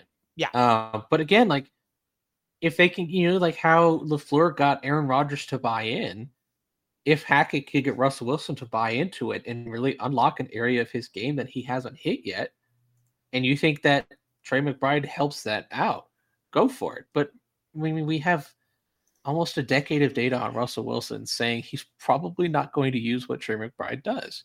Yep. Which seams up the middle. Like, he's really good at that. So looking beyond tight end, because I think you and I are pretty much in agreement on it, running back is kind of a fun one. So running back, in terms of actual need, obviously they did trade up for Javonte Williams last year. You don't trade up for a back to make him a 1A to a 1B. Like, if you get a good enough 1B, yes. But you trade up for that guy, you're justifying that by he is the guy. And they already paid Mike Boone, and he is going to count for a little bit over $2 million against the cap this year. I understand that fans have basically forgotten about Mike Boone because he did not play much last year because he got hurt early, backed up Melvin Gordon and Javonte Williams for basically the whole year otherwise, except for the Chiefs game. But he's a good scheme fit into what Nathaniel Hackett wants to do in terms of a zone duo running game. That's what he did successfully in Minnesota. So if they take a late round back, to me, it makes sense. Now, if the right guy falls on day 2, I can get on board for sure. Just because I do think that the Broncos are in a win now window. And I do think that Russell Wilson's issues against too high shells, one of the best ways to combat that is having a strong, dependable running game. So I can get on board. Run them out of it. I do not believe that these guys will fall, but if like Kenneth Walker or Breece Hall are there at 64, yes, it makes sense. I totally understand. I think Breece Hall is going to go round 1 to Buffalo. I could see it for sure. Again, I don't think either of them will be there by any means. But if they're there, I can get on board. But barring that, there's something about Kenneth Walker that I can't. Oh, I like him. Buy into. It might be because I've watched a lot of Michigan State, but I like him a lot. I see him again. The issues with pass catching, I think that has to be vetted. I feel like are more like the reps I've seen of him catching are fine. He just doesn't do it a lot. Yeah. So to me, that's not the concern. The big concern to me is more the value. But I think in Kenneth Walker, again, depending on the board, having Kenneth Walker and Javonte Williams. Atlanta. Agreed. Again, I'm not saying I think he'll be right. I get what you're saying though. He gives you essentially like a similar dimension to what Javonte Williams does in terms of like powerful runner, contact balance. Like he has the athleticism to give you chunk plays here and there. So like I could get on board with that for sure. Because it would mean if he's on the field, you don't have to fundamentally change what you're doing. Granted, again, I don't think either of those guys will be there. And there's no other back that I like on day 2. At 64, no. I don't like any other back at day 2 at all. I think if you're gonna draft James Cook in the 3rd, I could see it. I'm not gonna it. I'm totally on board with James Cook at 96. I'm totally 96. On board again, I can get on board with it. Because James Cook, I think, is going to be a very good running back if he ends up in the right system. But like Kieran Williams, I don't think Kieran Williams is a good enough athlete to justify taking him on day 2. Definitely not. I don't think Isaiah Spiller has enough issue. Like he's not as good. There's a lot of hype around Isaiah Spiller, and I don't like him that much. No, he's a fit for the Broncos. So again, I could see the pick being made, but he's not somebody I'm going to be very high on. Yeah, like I think he's a perfect. He's kind of like David Montgomery. Like he's a really good round 3 back. Yeah, and that's all he has to be. Somebody was saying he was like getting first round buzz. I was like, no, I don't. I think he's pretty clearly running back 3 in this draft class for me, but I wouldn't draft him for the Broncos in round 3. My approach when I want guys like James Cook and Rachaad White and Tyler Batty and like Pierre Strong, like I'm all about, and even Jerrion Ealy, like I'm all about the attacking defenses in different ways. And I think if you can come out with, like, if you could come out in a 2-back look with Javonte Williams and James Cook, and you can motion James Cook anywhere out as a receiver, and both of them, like James Cook can be a really good outside zone runner. Like there's so many different avenues to attack when you have a different splash of those kind of runners like that. I always feel like that's how you should build your offense, is attacking in as many ways as possible. So I think James Cook, especially given Peyton's connections to Dalvin Cook, like I think there's a lot of potential, and I would love the addition of James. I would like them to draft James Cook round 3 more than I would Trey McBride. Yeah, I would too, for sure. Again, I say this as somebody, I am pretty opposed to taking a running back that high, just because, especially in RB2, just because I don't think he's going to be on the field so much to really justify it. Kenneth Walker is kind of like, in my mind, and again, Breece Hall, I guess. I think those two give you enough in terms of like, if Javonte Williams misses time, whereas like if James Cook misses, or if Javonte Williams misses time, I don't think you're going to play James Cook as your starter. Like, he might start games, but he's not going to be the guy taking 20 carries. He's like a 20 touch guy.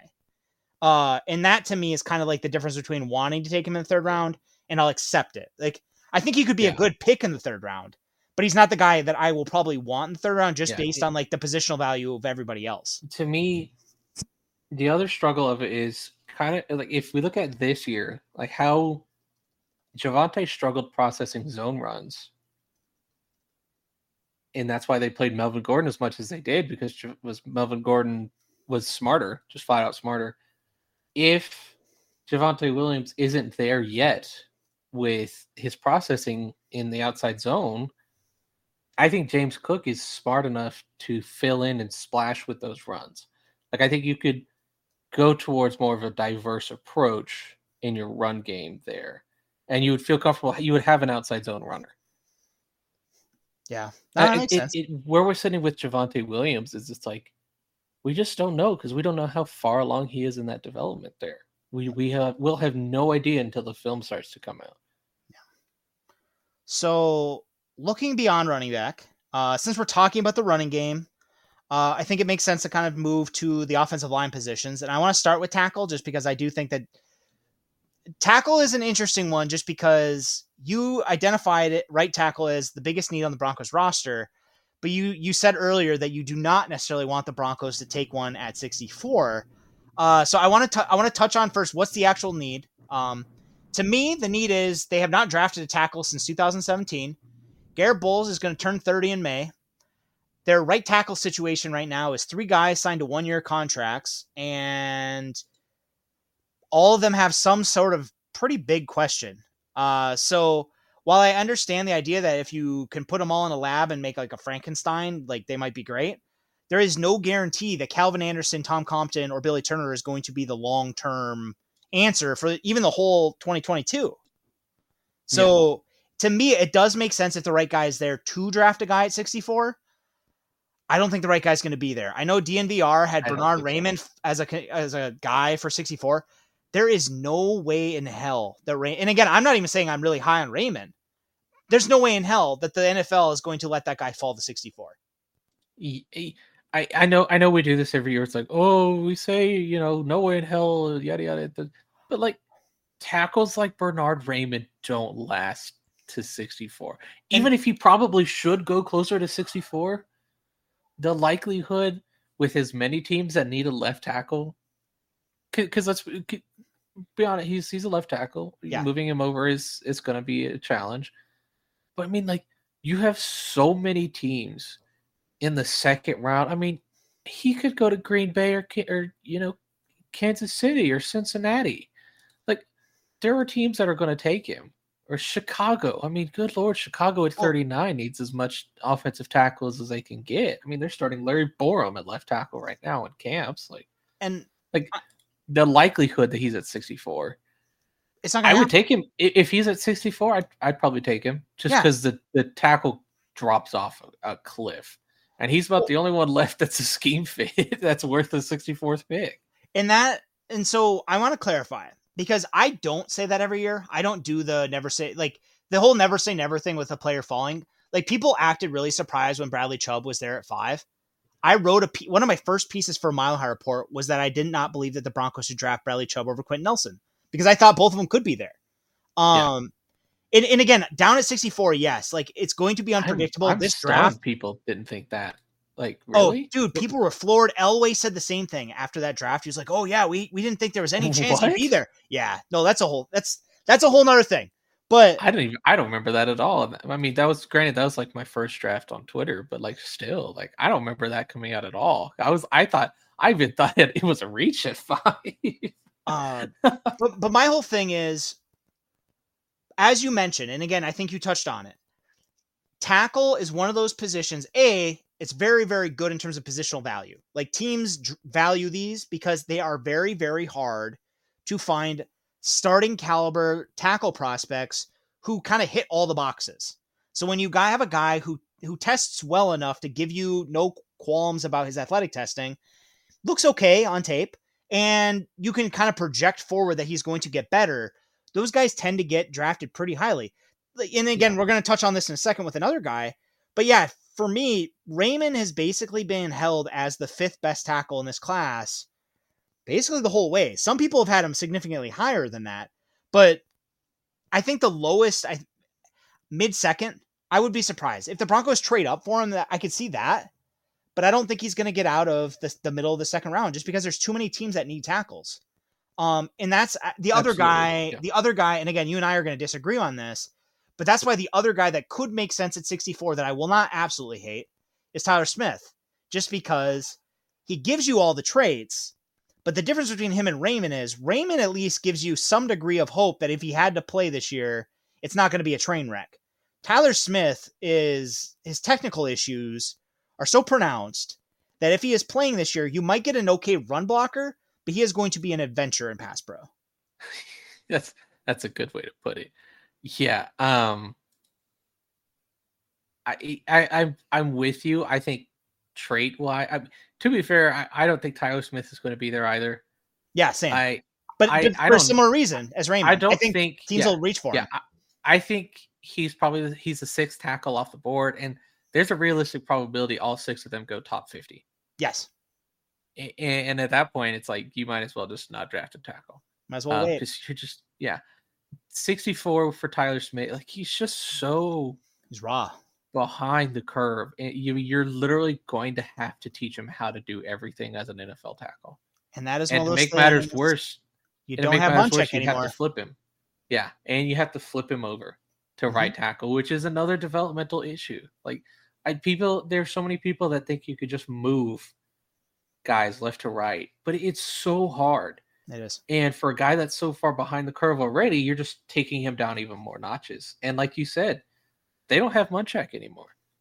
Now, well, I think Butch Berry is one of the better new offensive line coaches that have been hired in this cycle. Like, I mean, you should see the one that the Bears hired. That if they hired Chris Morgan, I would be like, oh, that's a little bit concerning. But like, we don't know how good of a developer he is. Yep. We just don't, because he's been an assistant the entire way. Now he's been an assistant to some really good offensive line coaches, but we don't know like how influential he was in those processes. And like, he's never been the sole guy.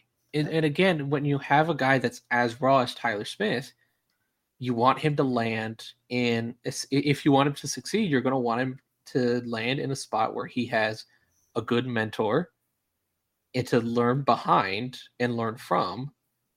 And you want him to have a good offensive line coach. Yep. To me, I think Cleveland brought him in for a visit because Cleveland's been wanting to solve their right tackle issue as well, because Jack Conklin is not the long-term answer, which we could have told him that when they signed him, but like they're wanting to have, and he could sit behind Conklin, learn from the guys there, because they have an elite offensive line room, and they have the best offensive line coach in the NFL in Callahan. Mm-hmm. So like that landing spot makes a lot of sense, but for Denver, it's like I'd be so hesitant. I really nervous. Would. But yeah, but I will say and again, I don't disagree with you, but I will say that with where the Broncos are drafting and their need for a developmental tackle, I think those concerns basically stick with every other player we're going to talk about. Yeah. And that's just kind of the reality until we know what he can do. Until they have a right tackle, they're going to have to just start swinging. Well, and then until we know what kind of developer they have, yeah, we just don't know. So I would say for me, and again, none of these guys are going to be there, but Evan Neal, Ekwonu, Trevor Penning, Charles Cross, and I would flip Charles Cross and Trevor Penning in terms of like my wants, even though Cross is more of a pure left tackle. None of those 4 are going to make it out of the first round. I would be shocked. Yeah. Bernard Raymond is probably going in the first round. Tyler Smith is getting first round hype right now. And I don't know how real it is, but the chances of him falling all the way to 64 seems pretty small at the moment. Yeah. Pretty so if those guys are all gone, I think I agree with you. I think at that point, I would probably wait till day 3 and probably try and take a swing in the 4th round. Because there are some other guys that do make some sense. Rasheed Walker has a lot of the same rawness issues that Smith has, maybe not quite as pronounced. Max Mitchell is another one who I wonder about his upside in terms of like if he's actually going to be a starter or a swing guy. He is. I graded him as a starting caliber right tackle, but he was. I don't think he has Pro Bowl upside. Okay, like I would take that in day 3. Yeah, like I think he is. I think he could come right in. I think he would start. He probably wouldn't be the start over Billy Turner. But I think he would provide a good floor for you on his rookie deal, which I think is pretty good value. And if you're looking Spencer late, Burford, yeah, I was going to say Spencer Burford, I think is pretty solid. Braxton Jones, if you're looking late, I think makes some sense. One guy we haven't there's- mentioned, and I know you and I have talked about him a little bit before, but I think we need to mention him here. Abraham Lucas. He is one of the most interesting players when I looked at the consensus board stuff, just because he's all over the place. He's all over the place. Everybody has and it's one of the wider ranges in terms of draft analysts. Some people have him in the near first round. Some people have him like late day 3. Like he is all over the board. Yeah. I put a 4 on him. I thought he had the upside with Abraham Lucas is a upper caliber starting right tackle. He's never going to be like a Lane Johnson or like an elite right tackle, but I think he could be a starting caliber right tackle for like, be your stereotypical like 10-year starting right tackle. But he has some technical things he has to overcome. And again, you need to overhaul some things, but he's experienced. He's tough. I thought he had pretty good play strength. I think he's at like 20, I think he's over 2,000 pass blocking snaps in his career. Big question is Washington State. I think I was looking at Dane's draft stuff earlier. With 2 coaching staffs over his career, he's run block on 27% of his snaps. Yeah, because they were like, it was Mike Leach and then the run and shoot with Rolovich. Yep. So like that, like I think like worst case scenario with him, he's a solid upside pick on day 3, and that's fine. Yeah. I don't think you're going to get anything, like you're not going to get a Tristan Wirfs out of him. But again, you don't necessarily. It'd be nice to have a Tristan Wirfs. Finding an elite right tackle is almost next to impossible. Like if you're not spending a first round pick on it, good luck. Well, most top tier right tackles get moved to left tackle, or they want to end up going to left tackle because that's where the money is. Yeah, that's where Orlando Brown. And he probably should have stayed at right tackle, but it's whatever, it's. But like you're hoping he's basically like, I'm trying to think of a decent comparison. Like you're hoping like he's become what Samuel Cosmi did as a rookie. Yeah. I thought Samuel Cosmi played very well as a rookie coming in. But again, he's better pass protected than run blocker, and that's fine. I think he has the upside to grow into probably like a Brian O'Neill, which is fine. That's that's a top 10 right tackle. But again, he needs time to sit and overhaul a lot of technical things, but he's a really good athlete and he's smart and experienced. So like, go for it, but in round 4, maybe 96 because of positional value, the premium of the position. Yeah. And like you might not want to wait that much longer for a tackle. Cause like if you're getting desperate, like you're sitting there and you're like, oh man, they're going to jump us, right? If Cleveland doesn't take Tyler Smith, they're sitting right there. Baltimore, Miami, Kansas City. I mean, San Fran might need a right tackle with McGlinchey. They don't, long term, who knows with them. And then you've got Houston sitting there with back-to-back 4th rounders. Like they might not want to wait till 115 for Abraham Lucas. So if they take him at 96, like I think that's okay. I personally, like in terms of like my board, I probably wouldn't do it, but he'd be the best tackle on the board most likely. Mm-hmm. Like I saw somebody say NFL Network really started saying he was flirting with the first round, and I about fell out of my seat. Even Brandon Thorne and I were both like, "Huh?" Like I was like, I thought I liked him as like a developmental day 3 guy. Like, first round, I truth be told, I think that's where PFF comes in, because like he has a very, very, very high grading from them on their pass blocking efficiency metrics and stuff like that. But again, PFF grades with O-line are very bad. I'll just say that they don't encompass everything with it. But Abraham Lucas, I think, is probably the best scheme fit they're going to get if they don't get Raymond. I think he's the one tackle that makes the most sense. I think Max Mitchell works too. Spencer Burford, I could talk myself into as well. Kellen Diesch, I like, but I don't like.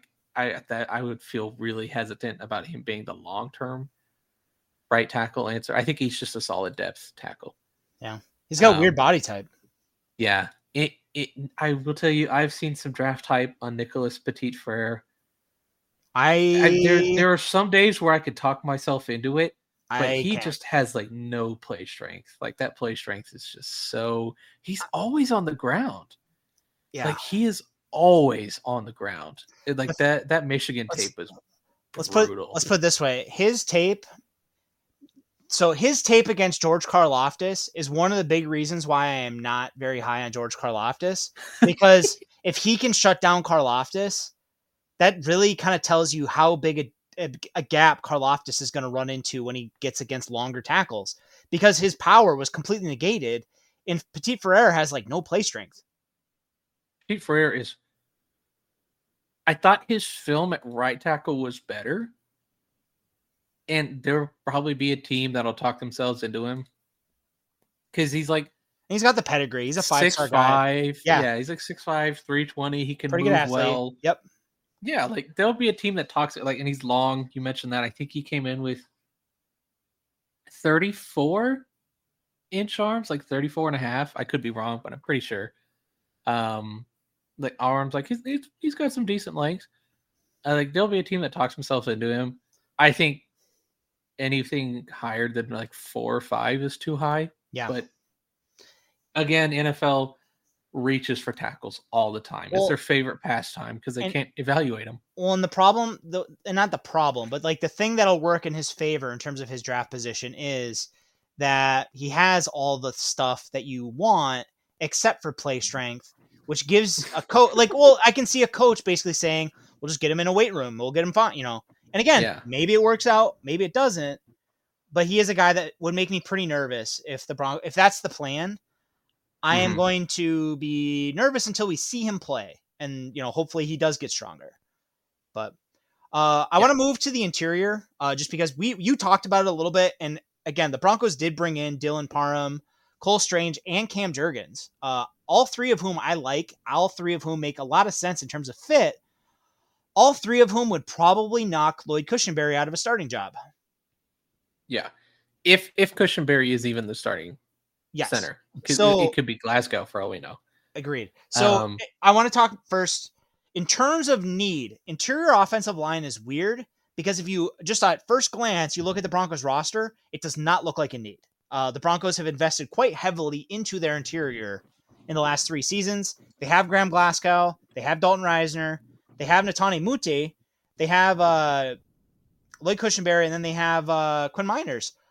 But the change to a new running game is going to presumably change up what they're looking for a little bit.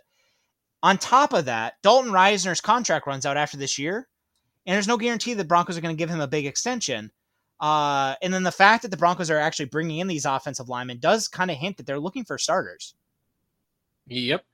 Like, it would be one thing if they were bringing in like Luke Fortner and like James MP and Dawson Deaton, right? Like guys like that who are going to be day 3 backup centers. They're bringing in the big guys. They're bringing outside of Linderbaum because there's no shot they're going to lay Linderbaum. No. I mean, I know Creed Humphrey slipped. Linderbaum's not Linderbaum. If Linderbaum somehow falls even close to it, you move up and go get him. Yeah, he's such a great fit for their new offense that I'm like, I don't care what you have to go up and get him. Well, but I know I'm also like very heavily offensive line minded. I would say though that's one of the reasons why I like Cam Jurgens is because I think Cam Jurgens gives you like a late day 2 version of Tyler Linderbaum. Yeah. Yeah. And honestly, for a long time, he was considered a day 3 guy. I know PFF still has him there on their mock stuff, but it's looking like, again, according to like the consensus boards, he is now basically moved into that late round 3 conversation. And I wouldn't hate it. I have him the second center in the draft. Yeah. I have him as the second highest. Truth be told, like, I think I saw a couple people say he was going, like, I think Dane has him in the second round. Mm-hmm. Or it's like a second round grade. I don't quite remember. I don't remember. I thought Zerline had him a high 2, but I could be wrong there. Like he's a really, really, really good player. And I know a lot of O-line people will vouch for him. Like Duke Manyweather just has repeatedly talked about Jurgens. And I think the world of Jurgens. I think he's a starting caliber center right away. I think in that outside zone offense that they're wanting to run, I think he would start right away. I think in the Broncos offense, he would be an upgrade over Lloyd Cushenberry pretty quickly. I do think that you're going to have some issue in terms of play strength, but like in this offense, the center is protected a little bit by what they're doing with the guards. And I think he's a good enough blocker in space to kind of make up for that in a way that Cushenberry doesn't. So I do think that he will probably beat out Cushenberry. The question would be if he can beat out Glasgow, because again, we have no idea what the coaching staff thinks of where Glasgow's going. But I do think Glasgow offers a little bit more play strength, probably not quite the same athlete, probably a little bit sturdier in pass pro just from an anchor standpoint. But again, I don't know if that's what they want. Yeah. With like Jurgens, if we're keeping on with Jurgens, like because it sounds like they're wanting to keep Quinn Miners at right guard. Yep. That has been I don't like it because it's his third spot in 2 years, basically. But I think I thought he should have been the starting center last year. Agreed. So as long as he's in the starting lineup, I'm fine with it, wherever they want to put him. I was one of the few people in Broncos country that was saying that when they drafted him, they drafted him, I said that Lloyd Cushenberry is now on watch. And then immediately after that draft, they said that they saw him as a center. And to me, I was like, okay, well, Quinn Miners is going to start over Cushenberry. Unless you whole season, you think the mental aspect of it was too much for him, and I guess they did. But in terms of just on the field, in terms of like blocking and it wasn't close. Quinn Miners is a much better player than Quinn Miners was. He blew him out the water. Even as a rookie, still learning how to play center, he was better at pointing things out and everything like that. Like his ability to process and pick up stunts, even as a rookie, was like well ahead of the curve. And it was something that, I know Russell Wilson complimented Lloyd Cushenberry on it, but I just think that was more of like a generic, he's a center, I better mention him for something a center does kind of thing. That it's one of those things, and it's one of those things with Russell Wilson that you almost have to kind of look at everything he says through like the prism that we used to treat Von Miller stuff, because Russell Wilson knows how to play the media. He's going to talk guys up. He's not going to ever say anything that's a negative soundbite. And you're never going to say anything negative about your teammates or anything. That's being a good leader. Yeah. Yeah. He's not going to go out there and be like, oh yeah, Cushenberry, no, I don't trust him. Like he's terrible. Like he's not, nobody's going to come out and say that, but like you get what you're saying though. He's going to say something positive about a player that probably won't start. I think if you draft Jurgens at like 75 or 96, or even like Parham, Cole Strange, I have as a guard. I could talk myself into him being a center. I think his best spot's probably guard. And I think you could probably pass off Luke Fortner as a center in the outside in their system, and I think Zach Tom could as well. I think really all five of those guys can play center for him. Donovan West, I know is probably a center just because of the way the NFL will treat guys like that. Like, so there's good centers, but I think Cam Jurgens is probably your best bet to start right away. Mm-hmm. Even Parham would probably start right away. I think if you have an interior of Reisner, a hopefully rebounded Reisner, Cam Jurgens, and Quinn Miners, that is pardon my French here for listeners, that is an ass-kicking trio of interior offensive linemen. Like that, those guys will come in and absolutely kick the snot out of opposing defensive line. And like that, winning up front. I mean, look at how the Packers have won. Like they've gotten really good guard play over the last few years. I mean, John Runyon Jr., I thought this year was exceptional. Elgton Jenkins has been really good. Like when you win up in the trenches and you win up front, like that is so valuable. I mean, look at the Bucks. Look at what the Chiefs. I mean, holy smokes, the Chiefs have Joe Thuney, Creed Humphrey. Like having those guys on the interior of your offensive line, setting the tone up front, and opening up these holes. Like if you get Cam Jurgens or somebody like that, that's Russell Wilson's best interior. Like ever. I mean, and the other part of that is too, though, because you have Russell Wilson, you can afford to grab a young center because Russell Wilson has the mental capacity to handle pre-snap stuff without having to delegate that off to his center. Yeah. Like that's, if they were drafting a rookie, that's where you go, okay, they'll probably put Graham Glasgow there. Yeah. Right. Like I think having a veteran center is so important for young quarterbacks.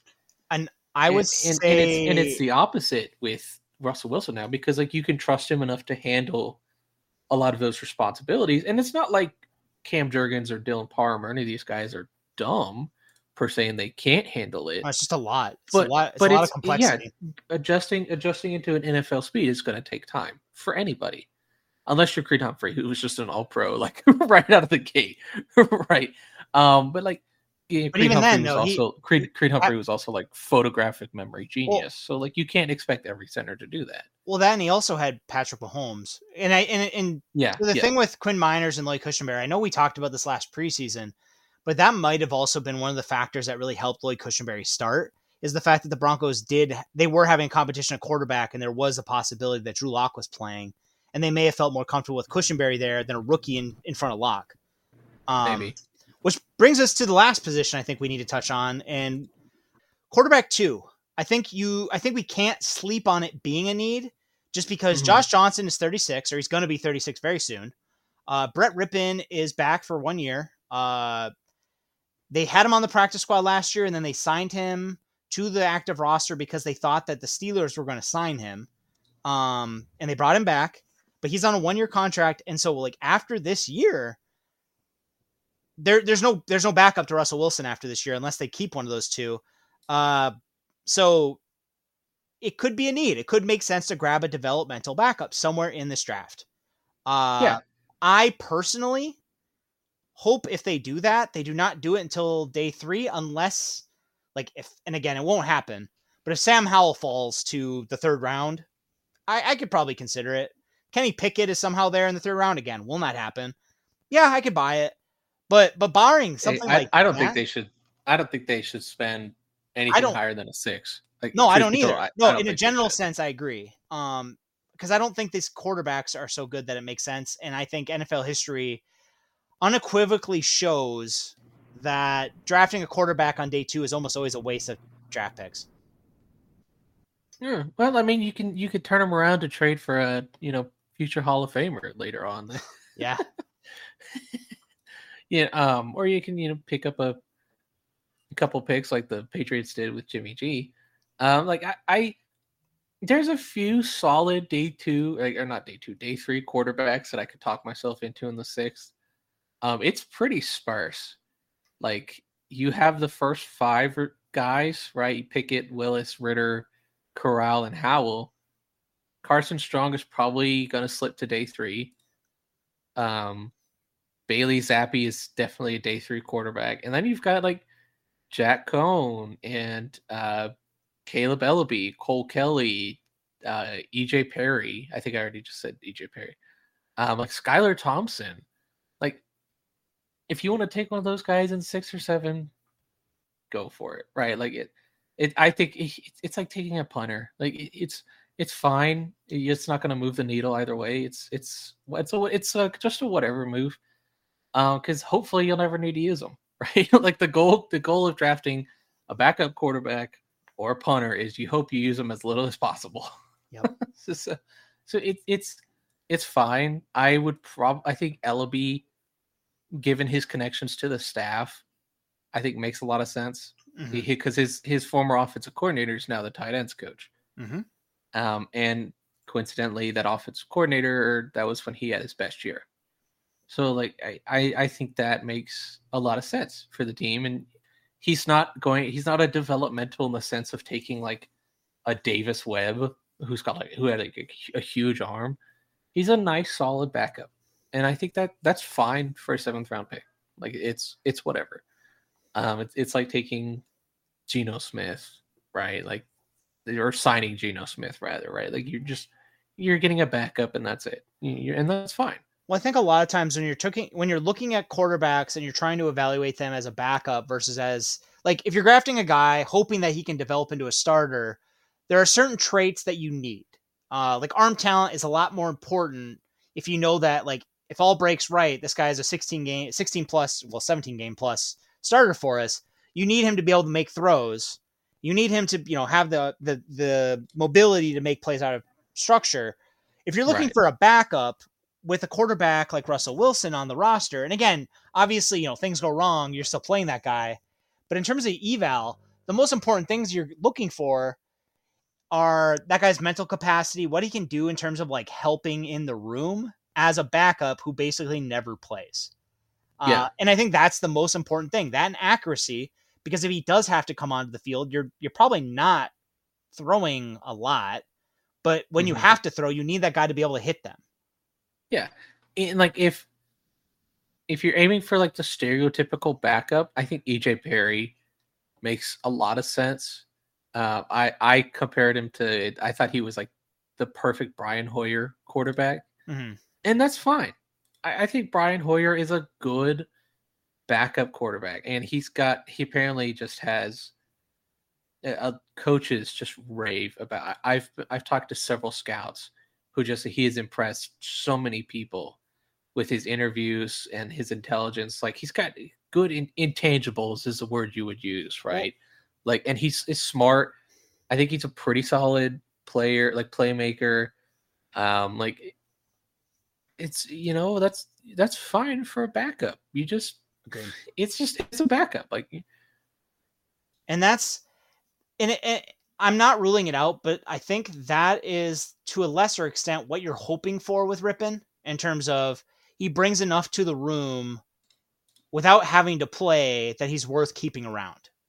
And to this point, it seems like that's why he's been sticking around, because when he's played, he has clear physical limitations that are just, you're not going to probably ever outplay those.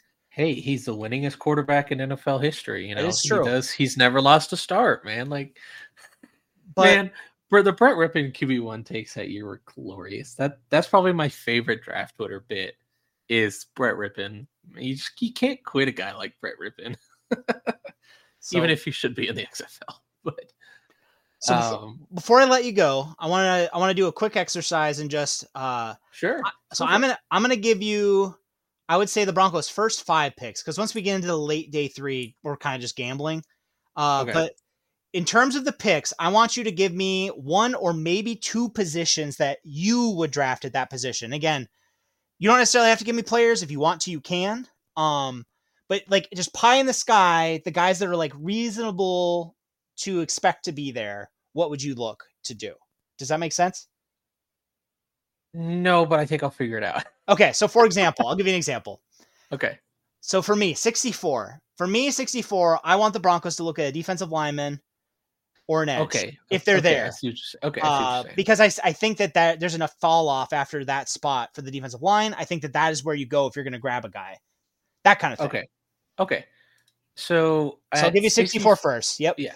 At 64, I would probably go with an edge or corner. Okay. I feel like those are the Broncos' 2 biggest needs outside of right tackle, and we'd already talked about the offensive tackle situation. And I think those are going to be your best players available. Like even if you didn't go off of need and just looked at best player available, I think either an edge or a corner is going to be up there. Makes sense. 75. This is where I would probably go for a center. Okay. I think if either a center or the one position you didn't take earlier, this is probably the range where I look for like a Marcus Jones. But again, not specific players, but I think 75 is your sweet spot for taking a Cam Jurgens or a Dylan Parham. How about 96? Like running back, like this is truly like the best, just whatever is like the best available, or a trade down. I feel like 96 is just kind of there. Yeah. Like if you get an edge in a corner at 96, you can just take whatever. This would be where I take at some capacity. This is the first spot I would take an offensive playmaker. Okay. Whether it's a running back or it's a tight end or it's a receiver. I've seen a lot of receiver needs, not necessarily a need, but wanting to build the depth out. I could see them. They would be a little rich for me, but if they're wanting to go 4 wide receiver looks, they need it. Like that would be an area there. But yeah, outside of So 115 and 116 are back to back. So what would you do at the very beginning of the 4th round? This would be the range where I start to consider a linebacker. Okay. That this is where I would look at a linebacker. Whether it's you get a falling Damone Clark or whoever. And this would also be an area where I would take a defensive lineman. Your 5 techs, wherever they are. Or like a rotational nose/3 technique. It maybe at the next spot, take a safety if the right one fell. Like if a Brian Cook was there, I'd take him there at 115. Outside of that, if you don't feel comfortable with something, like I could talk myself into adding another corner/edge, whatever I took at 64 here as well. But yeah, that's it. To me, I think the 4th round is where you just start striking at darts, really. And then my last question, what is the worst thing in your mind that the Broncos could do at 64? Oh gosh, it's draft a linebacker. Draft a tight end, linebacker. I running back, I could sort of talk myself into, but I'd probably just laugh at it. I mean, like safety with Jalen Petrie, I think Jalen Petrie's a good player. I don't know if he's the right player for the Broncos. Like it's really hard to mess up. That in tackle, like if they reach for a big tackle prospect, that would be rough. Martin Emerson at 64, confirmed. I would probably just. I think I'm supposed to go live on Twitch that day. I think I just end the stream. I feel like they're not winning anything. Goodbye. They didn't want me to do live stuff this year in case the Broncos do something stupid. So, but it's really hard to mess up 64. It would be. It'd be pretty hard to mess up 64. Especially with the faith that Peyton has bought himself through his actions. Like, and again, we don't know what positional value they place because they drafted a corner over a quarterback last year and then traded up for a running back. And then a linebacker followed soon after. Like we don't know. And a center. Center guard. And a center guard. Yeah. And center is the second most valuable position, but it's whatever, but like, we don't know what Peyton is going to do with the new staff. And if the new staff is as analytics minded as what Hackett said he wanted them to be, then, that could reflect in how the front office changes as well.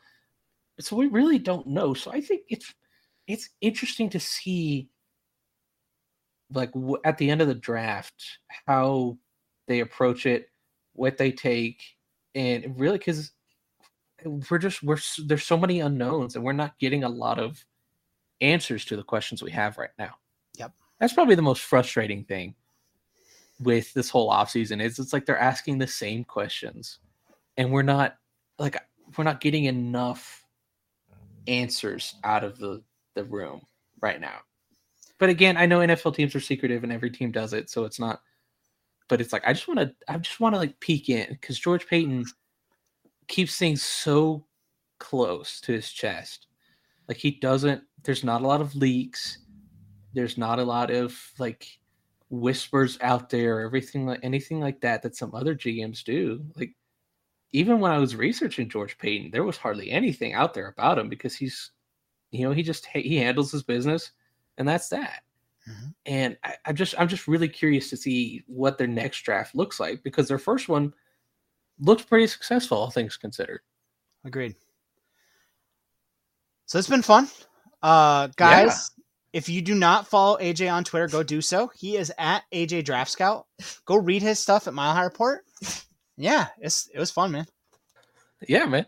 I love talking draft, so I'm game all the time for it. hopefully the Broncos have a really good draft. And then the next time we talk, we can kind of go over the fact that the Broncos are now Super Bowl contenders because they have the best draft class in the league again. Yeah. Kayvon Thibodeau to 64. Let's manifest it, everybody.